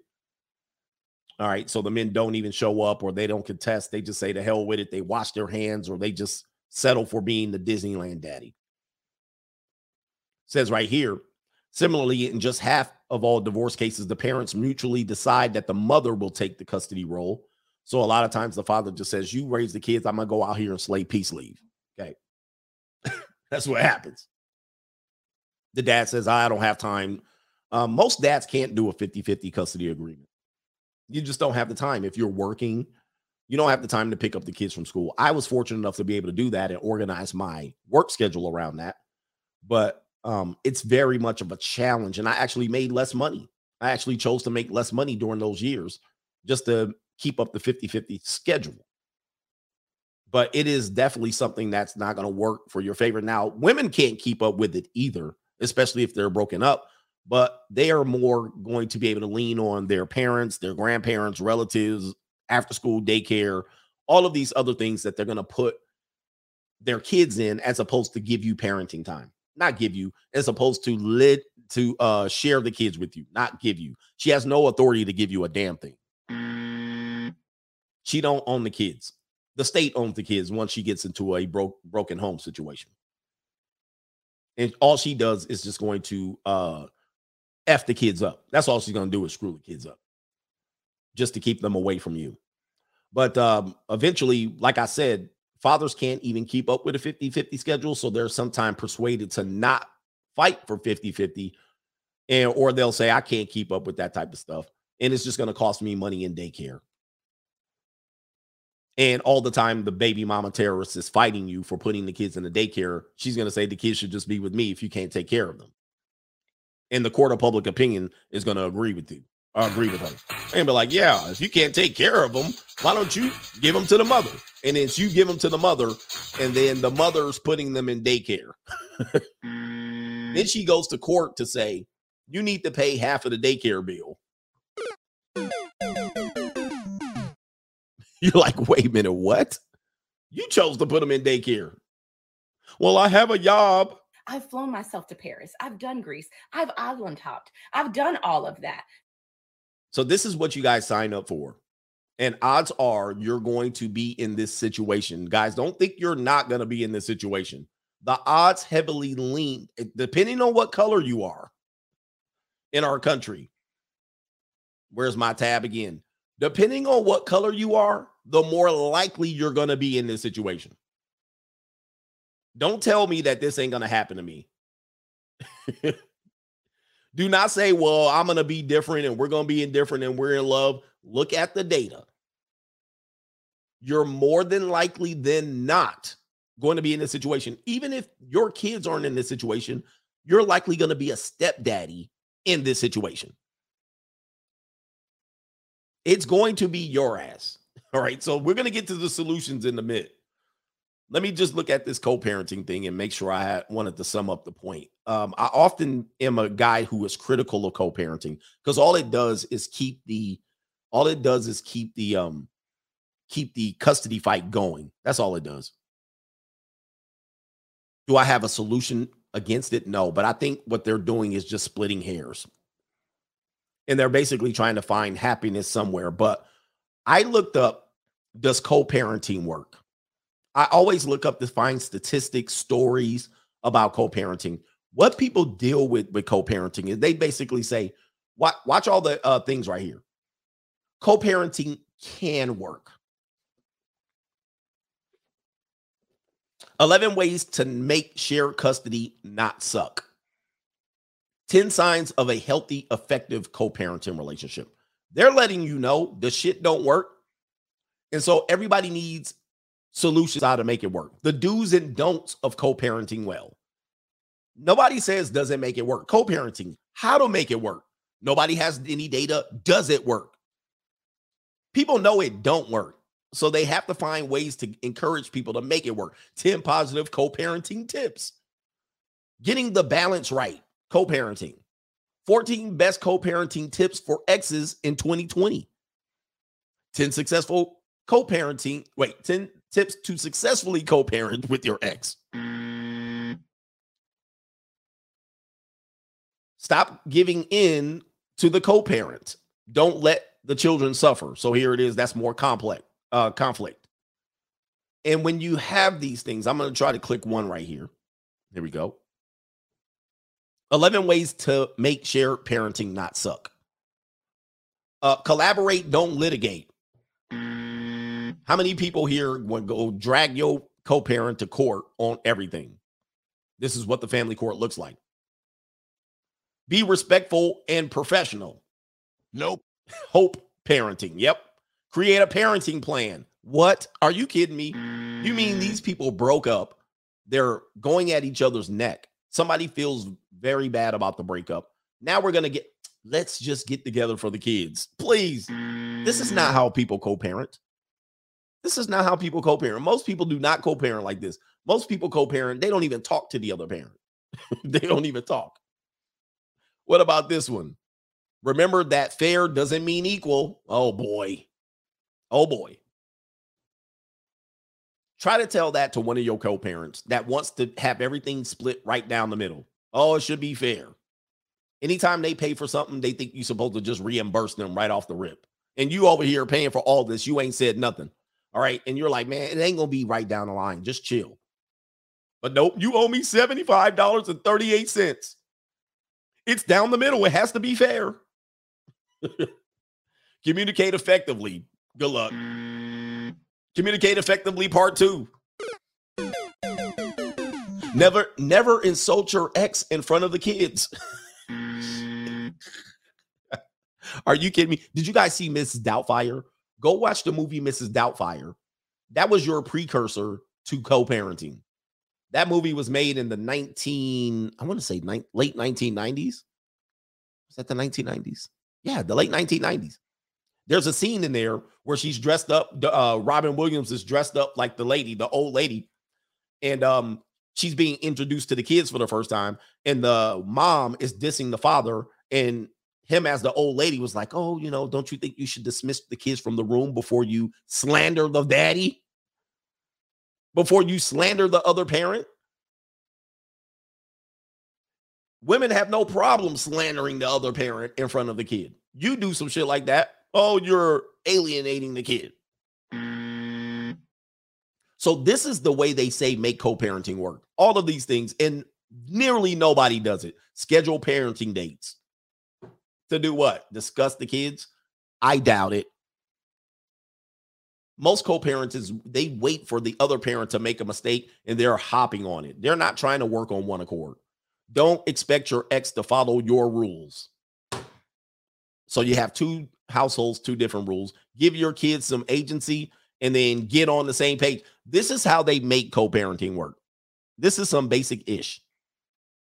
And I'm going to tell you right now, people trample. How many things were on this list? People trample on 10 out of 11 of these things. They do none of these things. This is the only way it works. And people do none of these things. Absolutely none. And this is how they make it work. I'm telling you, it doesn't work. If people have to do this, if people have to do that to make it work, it will not work. 1 out of 100 co-parenting people do this. 1 out of 100, maybe 1 out of 1,000 will do anything close to that list. Everybody else is doing everything opposite of that. All right. Let me see here. Let me make sure I have everything, and then we're gonna go over the solutions for you. Let me see here. Where are we at here? So what are the odds of you being a co-parent? Well, we already showed you that. I just wanted to make sure I got that point out. That's the odds. Let's see here. Oh, if you do want to have kids, parenting never stops. So you can't be like, oh, when my kid turns 18, I have to stop. No, most kids are living with their parents still to this day into their mid-20s, some into their early 30s. So if you don't want your kids to live with you after 18, I suggest that you don't have kids at all. I'm sorry. Don't have kids. There's going to be highly likely your kids are going to be living with you and you'll be doing some sort of support. Even if you're a suburban parent,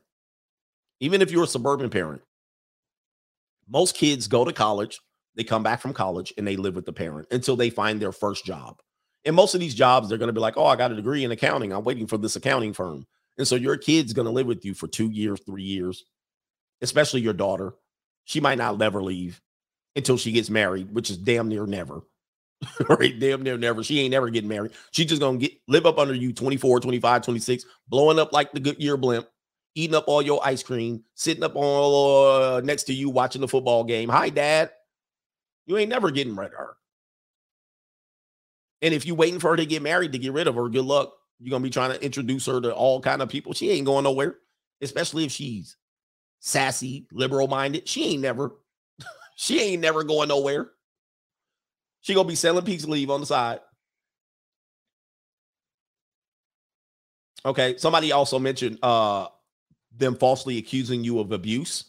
That's going to happen to some of you guys. So you're trying to be a parent. They're going to falsely accuse you of abuse. Physical, sexual, verbal. Which that's an immediate that's an immediate lot of money. Oh, child support. We didn't even talk about that. Custody. I mean, these are the norm for most American men. It's the norm.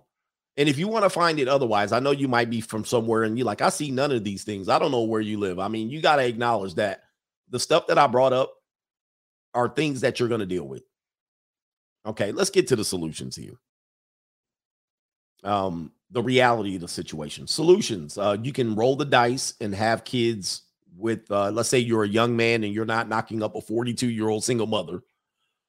You're a young man. You can knock up a young woman to date, and you guys can live together in harmony and peace. People do this. People do this. This is possible. And you can just beat the odds. You can beat the statistical odds. Let's just put it up one more time as a means to show you. So there is a chance. This dark green bar right here, Hispanics right here, 43% living with parents in first marriage. So out of 100 people, 43 out of 100 statistically are living in a two-parent household where both the biological parents are living together. 52. But by the way, these are a lot of people here. 52% of whites, and then 22% of blacks, and then Asians. You got a bigger chance of this happening. So, with that being said, you can live together with your kids. Doesn't mean you're not going to go through all the other things that we talked about: rebellion, them not wanting to be your friend and not being around you, parental interference. Those are those things right there. All right. The next thing is obviously would be if you want to remove the chances that a wife could do these things to you, you can do what they call surrogacy. So if you wanted to have kids, you can become a surrogate. But the problem with the surrogacy is that there's upfront costs to surrogacy. And we know most parents become parents when they are not, they don't have any financial viability. Like they're not strong financially. We talked about this. Most people are broke when they become parents, and some people do work their way out of it over time, and it takes a lot of work. But here it is right here. How much does a surrogate cost? Well, let me read this to you. Let me read this to you right here. And she says right here at Circle Surrogacy offers an one all-inclusive cost program for surrogacy, the Journey Protection Guarantee Program. At Circle, the cost of surrogacy only is $148,750, and for surrogacy and egg donation, $172,750,000. Okay, and it says right here the average in general, you'll find that surrogacy costs can range from $80,000 upwards to $200,000. All right, $200,000 upfront money. And where does the money go to? The agency fee, accounting, medical billing, etc., which you would pay if you had a kid. Not the agency fee, but the medical costs, legal screening and support for surrogate. It's the woman. Surrogate mother's expenses, which you would pay these if you were with the mother in that situation. Insurance and parents' legal rights. Okay, parent legal rights. This is what goes into the cost of surrogacy. Now, if you cannot afford this plan, this is my advice to you. You'll never be able to afford kids. Okay? You're never going to be able to afford kids because you're going to pay all this in the back end of having kids for free. So the cost that they brought up, $80,000 to $200,000, you're going to pay all that back and more on the back end, especially if you get divorced, if you did not marry the mom, if she is now a single mother or you're a co-parent with her, you paying it back on the back end. Sometimes you might pay it back double or triple, depending if your kid gets damaged in the process and they got to go to therapy or they become less productive of a citizen. You paying that back. All right, you gonna pay it. So I don't want to hear about it costs too much up front, I'll do it for free. Doing it for free, them totals coming back on your ass. You're going to need to have $80,000 to $100,000 on the back end for sure. But over time, you get to build that up. So you don't need it up front. So I get the upfront cost. You say, I just won't pay up front. I'll have the kid for free. And then I'll just, make it work on the back end. Let's go to the next option. Courtney says, so basically no kids, LOL. He says, that's basically what he's saying. Do you want poverty? Do you want poor kids? I mean, ask yourself, what type of kids do you want? I mean, you can't plan for it. You could try to plan for it. I know what kids I wanted, and I didn't get hide nor hair of influence in that type of thing. Right? I got a little bit of influence, and let me tell you, I fought hard to get what I got out of for my kids. I fought. Like I paid $60,000 in a divorce. I paid for them twice, essentially, by the time they were 5, 6, or 6 and 7. I end up having to pay $60,000 and plus in the divorce, go through all kind of pain, child support. When I had 50-50 custody, I had to be super dad, and I had to sign them up for Taekwondo, sign up for their sports, try to get them to do this, try to push them to do that. All right, take them to Taekwondo lessons 2 days a week. All the time, I was doing it all alone. Nobody was paying extra. Nobody was helping me. All the time, I did it against objection. My co-parent was not on one accord with this. She had another plan for them in which she was not able to execute because she didn't have the finances to. So her solution was just put them in after-school daycare. Where's the poll? Let me see here. Let's put the poll up. How much more successful would you be with no marriage, no kids? Let me see here. Do you wish, I believe this was the poll. Do you wish to have kids? I'm going to put right here. No. Yes. Still considering it. I believe that's what the poll was, right? Still considering it. How much more successful would I be? I really can't tell. I mean, I was always had the ability to like earn money and start my own businesses and all that stuff. Let's just say if I was never distracted by these processes, meaning distracted by trying to keep everything on board and the resources went directly into me investing in myself, I probably would be pretty successful financially. But I think in the back of my mind, I would always be like, but what if I want to have kids? You know, that would always be in the back of my mind. So now that I know what I got out of it, right? What I got out of it, let me tell you. I mean, this doesn't say whether I love my kids or not, but I have had the equivalent. My experience raising kids has been the equivalent of having long-term cancer. Okay. That's what I would equate it to. At no time was it enjoyable. Only maybe the early years. Like years when they were 3 and 4, 3 and 5. Since then, or prior to that, when they're babies, it ain't fun. And then after that, yeah, it would be the equivalent of being in a 10-year war. After that was the divorce, and everything that I did was basically, I had contention the entire time from my co-parent. There was tension, contention, wars, court, child support, competition, being disenfranchised, being threatened. I mean, it has been a psychological war. That's what having kids is. That's what having kids has been for me. It's never been rewarding other than, you know, when the kids love me. But most of the time I've gotten nothing but hate and energy from the co-parent and their family. It's not everything I've done has been contested. Everything that I've done has been belittled. Nothing's been appreciated. Nothing.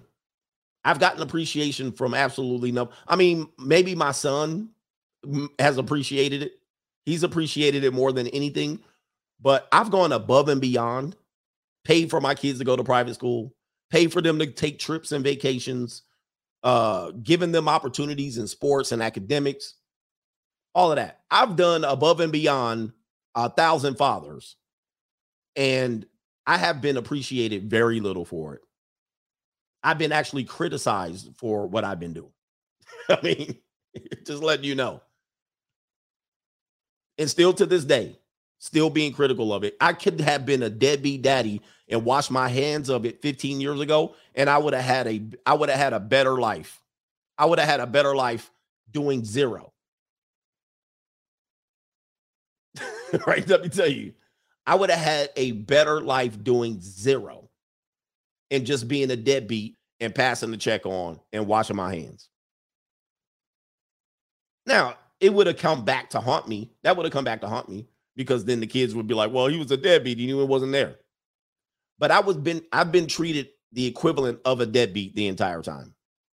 All the time trying to fight the stigma of a deadbeat and only to be treated as a deadbeat in the end.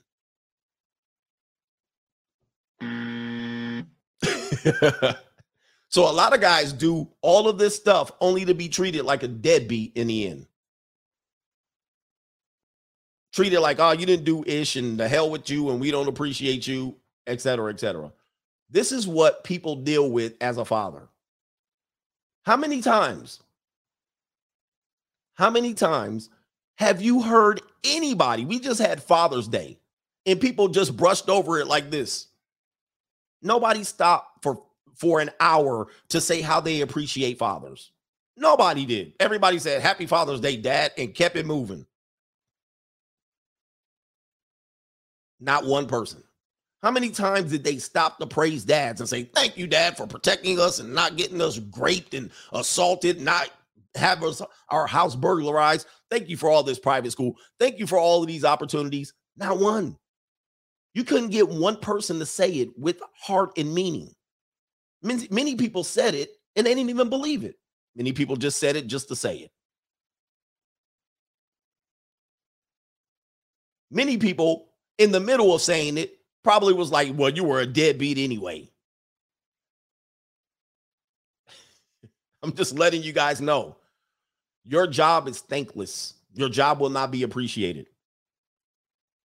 Your job will not, you guys think people are just going to be like, oh, my daddy. Not many people. There are some, not many.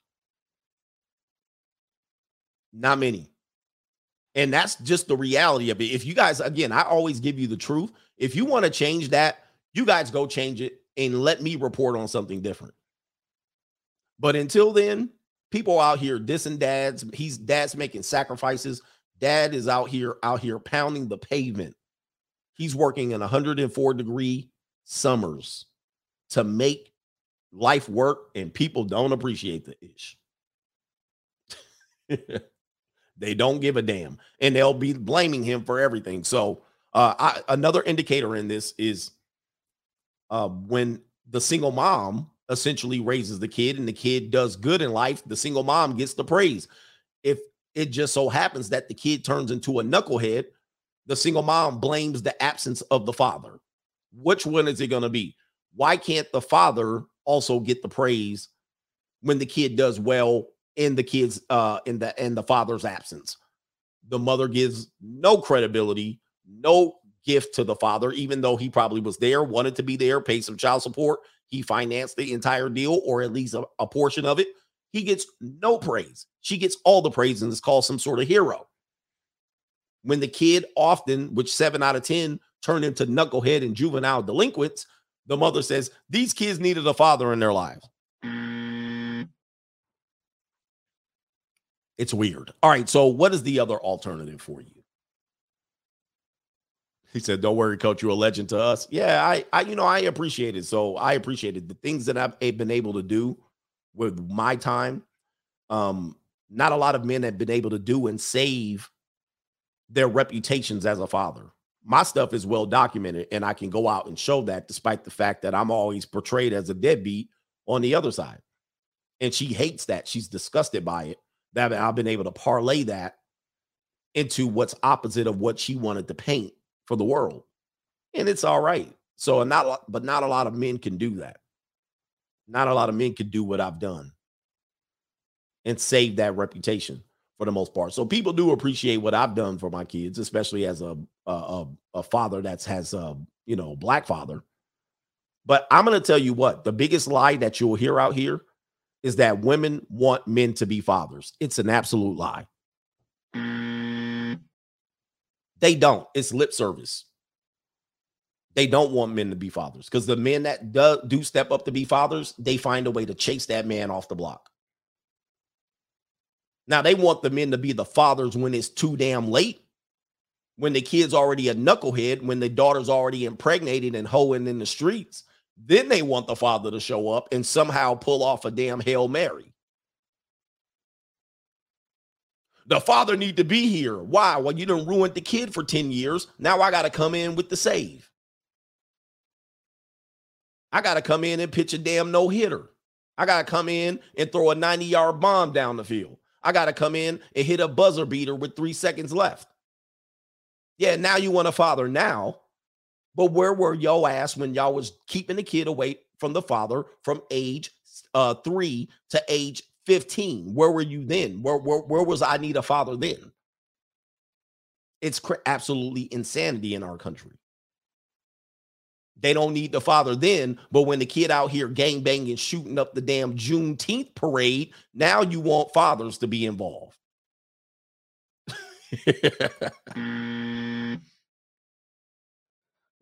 So hell with these people, man. I'm telling you.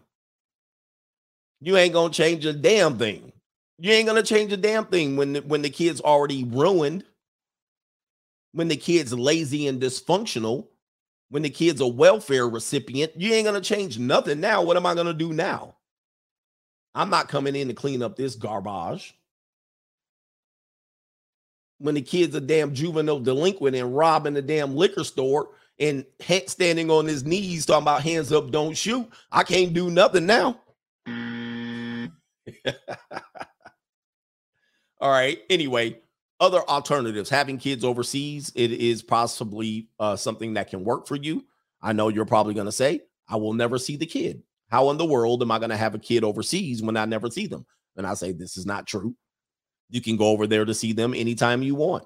Many times the laws are not as restrictive as you see in your kids than over there. Not to say that she's going to just have kids with you. She can have kids with 3 other men and Americans. Who knows?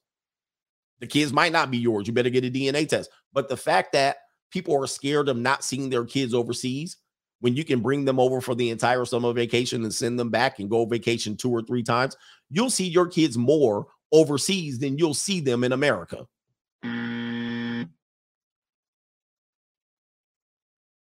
You'll see your kids more overseas than you'll see them here in America. You live in Columbus, Ohio. Your kids live 2-3 blocks down the damn street, and you still can't see them.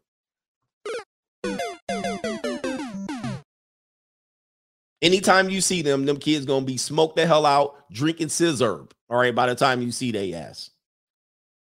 So I don't want to hear that you can't see your kids overseas. You can't see your kids in America. What are we talking about? I mean, if you want 50-50 custody, you only see them half of their whole damn childhood. What are you talking about? 50-50 custody, you can barely even see them half of their whole damn childhood. And you think what? You think you can't see your kids overseas? You'll see your kids more with less restriction, less hoops and hurdles and whatnot. I don't get what people say when that one. It's a lot more effort to see your kids, but what makes more sense?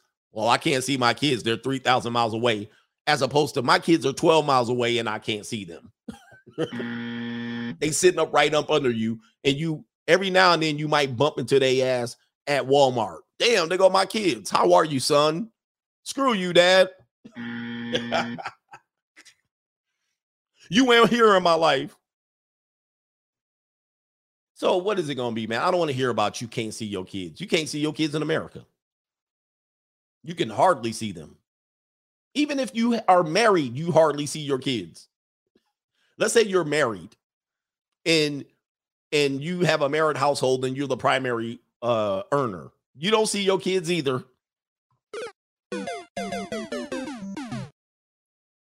You don't see them. You at work. You working. All right. You might see your kids by the weekend, but you don't see them on a daily basis. If you have a traditional family, you don't see them that much. So what are we talking about? Let's just put it all in perspective. It'll be cheaper over there and whatever laws you want to go into. So the other alternative, other than rolling the dice, surrogacy, having kids overseas, you can adopt kids if you want. Remove the co-parent from the entire equation. Same thing with surrogacy, but this is another man's kids. It's another man's problems. You know, they could be the bad seed at the end of the day. It's kind of like taking on a dog that has been tortured and beaten. The dog just can't get the hood out of it. So you can do that as well, or you can settle for co-parenting and hopefully that you have a good co-parent, or you can not have kids at all. It's what you want to do. It's what you want to do in life. But I'm going to just tell you, a lot of people say you have fun with your kids. I had a lot of fun with my kids, but it's kind of like dating. When a man dates, he's not trying to have fun. He's trying to get a result. Women go on dates to have fun, meaning, what did you do on your date? Oh, he took me here. He took me there. We had reservations here. He picked me up. He drove me over here. And she got to get in a little chariot and be driven around and be surprised. Oh, we're having dinner at Fleming's. I didn't anticipate this. Wow. Oh, boy. Oh, the steak.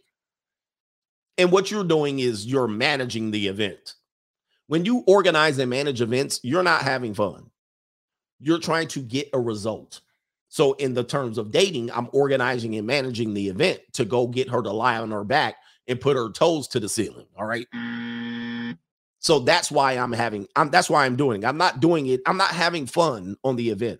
I'm making sure I get here on time, making sure I beat traffic, making sure she's on time, making sure I pick her up, making sure the reservation works, making sure she's fed, making sure the conversation's going well, making sure she's happy, making sure I'm saying the right things. That's not fun. That's getting to the desired result. Now, same thing with kids. Same thing with kids. When you have fun with your kids, you ain't having no fun. You opening the wallet. You buying the tickets. You're planning the event. You're giving them the opportunity. You're taking off of work early. You know, right? You're saving money. I'm saving money so one of these days I can take them on a fun trip. You do this. You organize the event. You paying for everything. Every time you show up, you paying for ice cream. You paying for Softee Serve, them little ice cream balls. You paying for the park entry. You paying for parking. You paying for. You ain't having no damn fun. Where are you having the fun at? You go down the water slide one time. Whoa! Like, wasn't this fun, kids? I'm hungry, Daddy. Oh, what you want? You want one of these burgers? You go to the burger stand. $40 hamburger. You're like, all right, here. Anything for you, kid. They eat half the hamburger, throw half the hamburger away. $18 soda. They want a souvenir at the souvenir shop. Airplane tickets, hotels. They still complaining. Daddy, we want this. You didn't let us go get this at the souvenir shop. Shit, you ain't. It's not fun, but what you're doing is you're doing it for a desired result. You want your kids to have the experience. You want them to have fun. You want them to have the knowledge and understanding of what this costs and what this is. You want them to have the appreciation. So you as fathers aren't going to have fun. You're going to get a desired result. That's what your whole thing is. And what you hope at the end is that your kids go, damn, we love that, Dad. We appreciate you for sticking your neck out there. That's what you want. And you hope you get it. Many times you don't get that.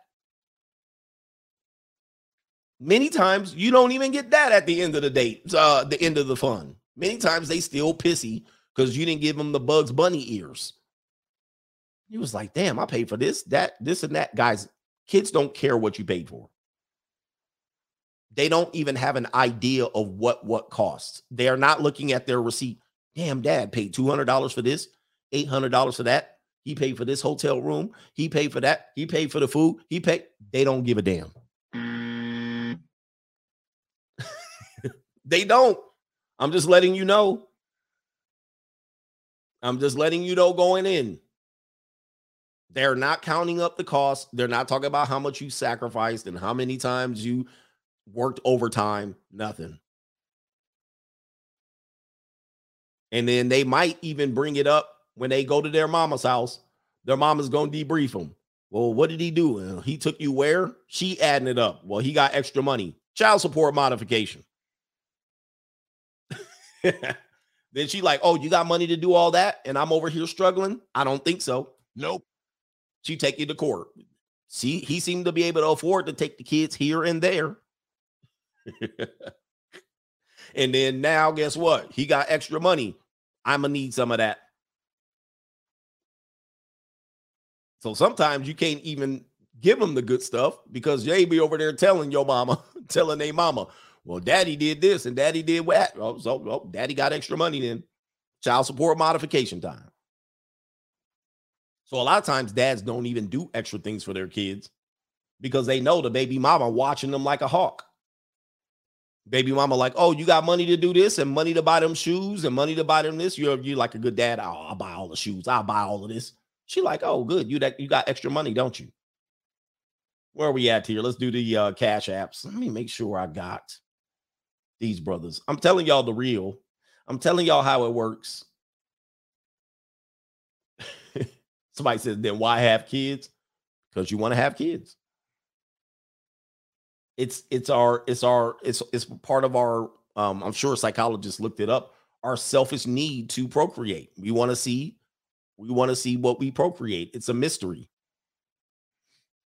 We want to see what we're able to produce. It's just basic reproduction. So you want to reproduce and you want to, but there's a lot of obstacles. A lot of obstacles in your way.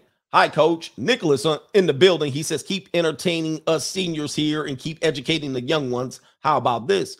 Together with the prenup prior marriage, you must sign the agreement for a DNA test after birth. There, he said, just sit back in silence and watch the facial expressions. Keep it up, brother. He says, truth that hits like a sledgehammer in the building. Wow. So if you do put that into your agreement, she's going to run. I want DNA test. That would be a good one in your prenup and all of your agreements. I want a DNA test for all kids at birth. If she starts shuffling, she gonna be like, yeah, if you want to put any pressure, if women are putting pressure on you, just hit them with the most outlandish prenup and NDA. Some of them will say, yeah, I don't have anything to worry about. Do not use my government name. What's up, Coach Junior in the building? He says, I got the traditional Filipina from the Philippines. I got there in through their mom, I guess, through her mom, but I'm afraid these Western chicks gonna get to her head. Thoughts? Well, unfortunately, Western society is being influenced everywhere, but the laws haven't caught up in the Philippines. As long as she's still in the Philippines, the laws are more favorable to you than they are to her. So they have no choice but to be traditional. Matter of fact, they don't even have divorce in the Philippines. Many people, if they're older than 24 in the Philippines as a female, they could have been married already. Like they're probably still legally married. Like they get married young there. There's no such thing as divorce and child support or any of that stuff. So as long as they're there, it's going to be favorable to you. But you also are walking into a lot of those women are still married right now. They're married. And somebody says people disappear in the Philippines. Yeah. She can't divorce you in the Philippines. So you're immune to it. You're immune to this. But a lot of times those people will have started off with people in their village or people in their small town or their city. And they start off young and they'll get married and even have children when they're 18, 19, 16, 17, 18, 19. And by the time you show up, she's a young Filipino woman, but she's already been married. And she's still legally married.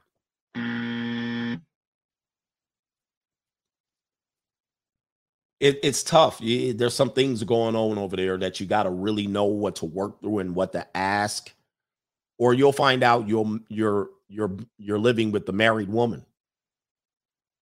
Somebody says, Coach be full of doom and gloom. Try to go over there. Go over there and find out. You can go over there and find out on your own. Don't look. Let's go follow this woman right here. She'll tell you. Let me see. Let me see. I'm gonna find her page. Watches her. She tells the truth. Her name. Here it is. Let me see here. The Filipina P is her name. Let me see if I can find on her channel here. She's in the Philippines right now.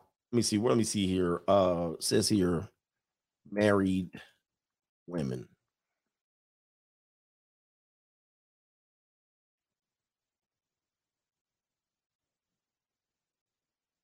Trying to find her page here. Here she go right here. This girl right here.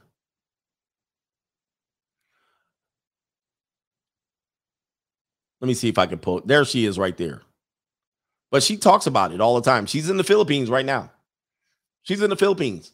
And she'll tell you about dating women over 30 in the Philippines. And she'll talk about it. Well, some of these girls are married already. Avoid the dangers of dating married Filipinas. The pros and cons of dating older women. Bringing your girl west. One Filipina story of life in a foreign land.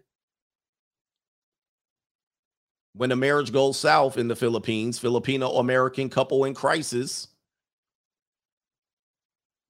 There was one that she went in on the amount of married women that are actually over there. And she was like, well, a lot of these women are already been married. So, and they can't divorce. They literally can't divorce. So when you get over there, you're like, oh, I found a beautiful woman, but she already been married. Like she can't even get divorced. What are you going to do with that? And the dude's still around. Like the guy that she married and never divorced is still in the Philippines. Yeah. And what if he just like, nah, I want my woman back? Many times that's not what he's going to do. He's already kind of done with her. But what if she comes over there, you go over there and you move her into a spot in the Philippines, you impregnate her, and then he comes back, this my wife. You're going to be found somewhere in the middle, somewhere of the Philippines, gone. You're going to be out there, Filipino.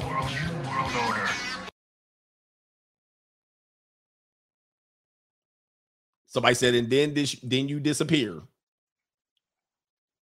Somebody said they have annulments. Just depends. I mean, just depends. And it's a process. It's a legal process. Many of them don't have the money to go through the annulment. Do you guys know how poor they are over there? They're pretty poor. Pretty poor. They're pretty poor. Oh, I was doing this. No government name says, call me Trey. Have you heard, Coach? For most people, the kids are an asset in the form of a retirement account. I found I was in the retirement plan for a grandparent who hasn't worked for 30 plus years. So I ran away from the plantation. Wow. Yeah, there you go. So that's how the kids are an asset. Yeah, you're their retirement plan. Wow. He says, now I just need to get my dad off my back. Gave him $1,000 just before my birthday. And 2 months later, he needed more. The community is in shambles, Coach. Give it the buzzer. Yeah, those people are very treacherous, Trey. Yeah, they will use your kids. They will use their kids to dig them out of holes financially. And many times they put up all kind of roadblocks for you to even be successful as an adult. Most people, most families in the community have one successful person in the family. One. And they gonna ride that dude like crazy. Or a guy or a female. Even the female, they'll do it. Let me hold something. They'll have one successful person. And many times that person is not even that successful. When I recruited in Louisiana, we would recruit people from Mississippi. And what the people would do in Mississippi is that they were so poor is that when that kid got their scholarship money or their Pell Grant money, the kid would send it back to their family. Like this person was getting money from the government. This person was getting scholarship money. Sometimes back then, the Pell Grant, they would only, like if you gave them a scholarship, Pell Grant money could be used in place of the scholarship. That would save us a scholarship for the most part. And so they were so poor, they would qualify for a lot of Pell Grant money. Now that I think you can get in addition to the scholarship Pell Grant money. Back then you couldn't. These kids would send the money back to their family in Mississippi, and they families would eat off that money. Not one family member, multiple family members. And that kid will be at school broke and in poverty. Broke. And I'll be like, why you send the money back to the family? Why you send the money back to them? Well, you know, slow ass Mississippi shit. Well, you know, my mama said I needed to send the money back. What? I used to be flabbergasted. I mean, absolutely flabbergasted. I can't believe family members would do that to their kids. And yes, they will. And I'm like, that kid ain't even made $10,000. That was their scholarship money. That was their money to do well with. I mean, they were barely going to be making it anyway. But families will do that to their kids. And don't be a successful person. You get your job and your career and you get your nice little house. Your family members struggling, they're going to come to you. You owe us. You owe us. You need to take care of us. Like, what? Dream killers. So I've seen this. People always think my philosophy revolves around women and relationships. I've seen mothers do treacherous things to their children. Absolutely do. Fathers would be in jail for what I've seen mothers do to their own kids.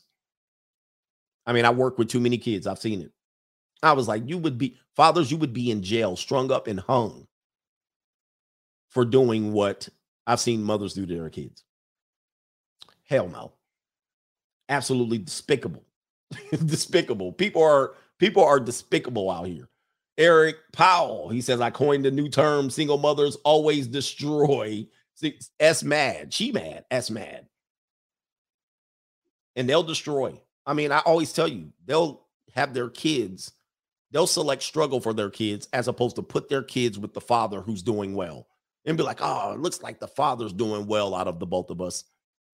Let the kids be over there. Nope. The mother will choose struggle for the kids. Be like, nope. And the kid, hey, dad got a nice house and the swimming pool in the backyard. You don't need none of that. Oh, my dad could pay for private school. You don't need none of that. He penalizing me for being in a worse financial position. And I'm like, you mean the way you penalize him for being in a better financial position? You're penalizing him for being in a better financial position. But you're mad that the kids are going over there going, I want to be with daddy.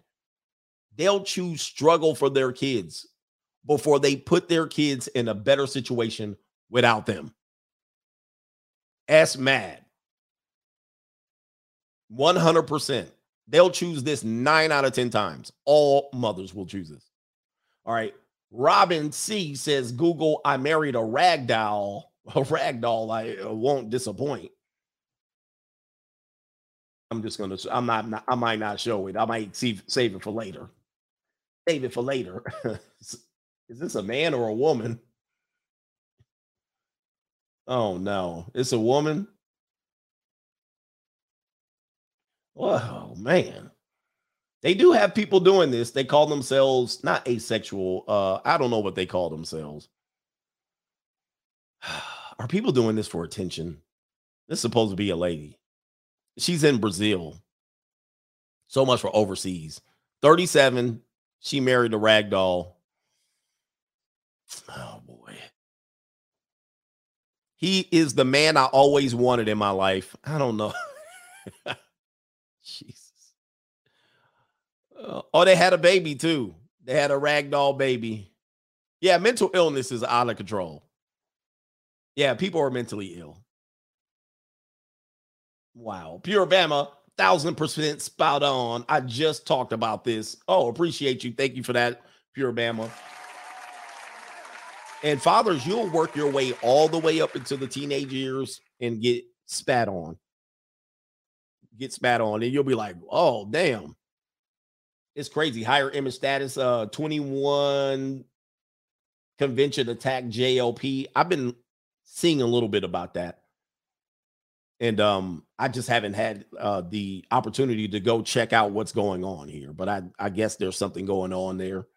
But maybe I'll touch on it. Maybe I won't. I typically don't touch on GAY subject matter like that. But whatever's going on, man, it's just another one. Another one. Wesley says 5 years of freedom, gratitude. Thank you, sir. Everybody's we's free now. Jeremiah Franz is high risk, but men want to teach and lead. This is all men want to do, but we've been told that we don't know ish and we're useless. So it's kind of tough. They put us in a tough position where teaching and leading is not an option anymore. It's just open your wallet. Just open your wallet. Just open your wallet. Just provide. Say nothing. Do nothing. We're not going to listen to you. This goes for women and children now. Not even your boy Elon Musk. Just open your wallet. Look at Elon Musk's face. That's how fathers be looking. All right. Just open your wallet. Leave me alone. Don't tell me what to do. This is the removal of the protector. I actually did a speech at the 21 convention talking about this. So I don't want you guys to or believe that I'm talking about this now because of my situation. I'm going to show you right here. I did a speech on this called Removing the Protector. And let's see if he put it up here. And the whole purpose of it's here it is right here. What he represents. Hey, what we doing here? Wait a minute. Here it is right here. So this is my speech at the 21. What's going on? 21 Convention Patriarch Edition. So I spoke at the fathers. The patriarch or the patriarch convention part is a part of the fathers and all of that stuff. So my whole speech is called Removing the Protector, how they remove the father from all interactions with the children. And this is before I went through my situation with my children. This is before this is a planned step by step, lockstep removal of the parent. Okay. Removing the protector. This is the entire speech. I'll throw it in the description box. Hey, that's me right there. My big milk dud head on the screen and right there. Removing the protector. All they want you to do is they want to bump you out, keep funding everything, remove you from the influence. 100%. The father absence crisis in America. This speech was done a year and a half ago. What is it now? No, it's been done a year ago, or a little less than a year. Little less than a year. So this has all been going on for a long time. And this is why when it happens to me, I know what they're trying to do. I'm like, this is all kind of cultural Marxism at its best. It's divide and conquer. Because then when they remove the protector from the kid and they put every avenue to incentivize removing the protector and every avenue in front of the male to have responsibility over his kids, what they do is then have influence of the kid. Then all of a sudden the kid's talking about I'm 150 genders and all of this stuff. Then they can disassociate with you, change their name. Bro. This is what we got. This is what we got. Anyway, it's easily done, but a lot of lemmings don't understand that's what's happening. That's what's happening. And they'll only understand when it's too late. Anyway, brothers, look, we're going to get out of here. We'll be back. What are we at? Oh, damn, almost 3 hours. Sorry. Anyway, yeah, I see that comment. Anyway, let's get up out of here, man. Enjoy the rest of your day. We'll be back this afternoon, early evening, man. We out of here, brothers. Peace.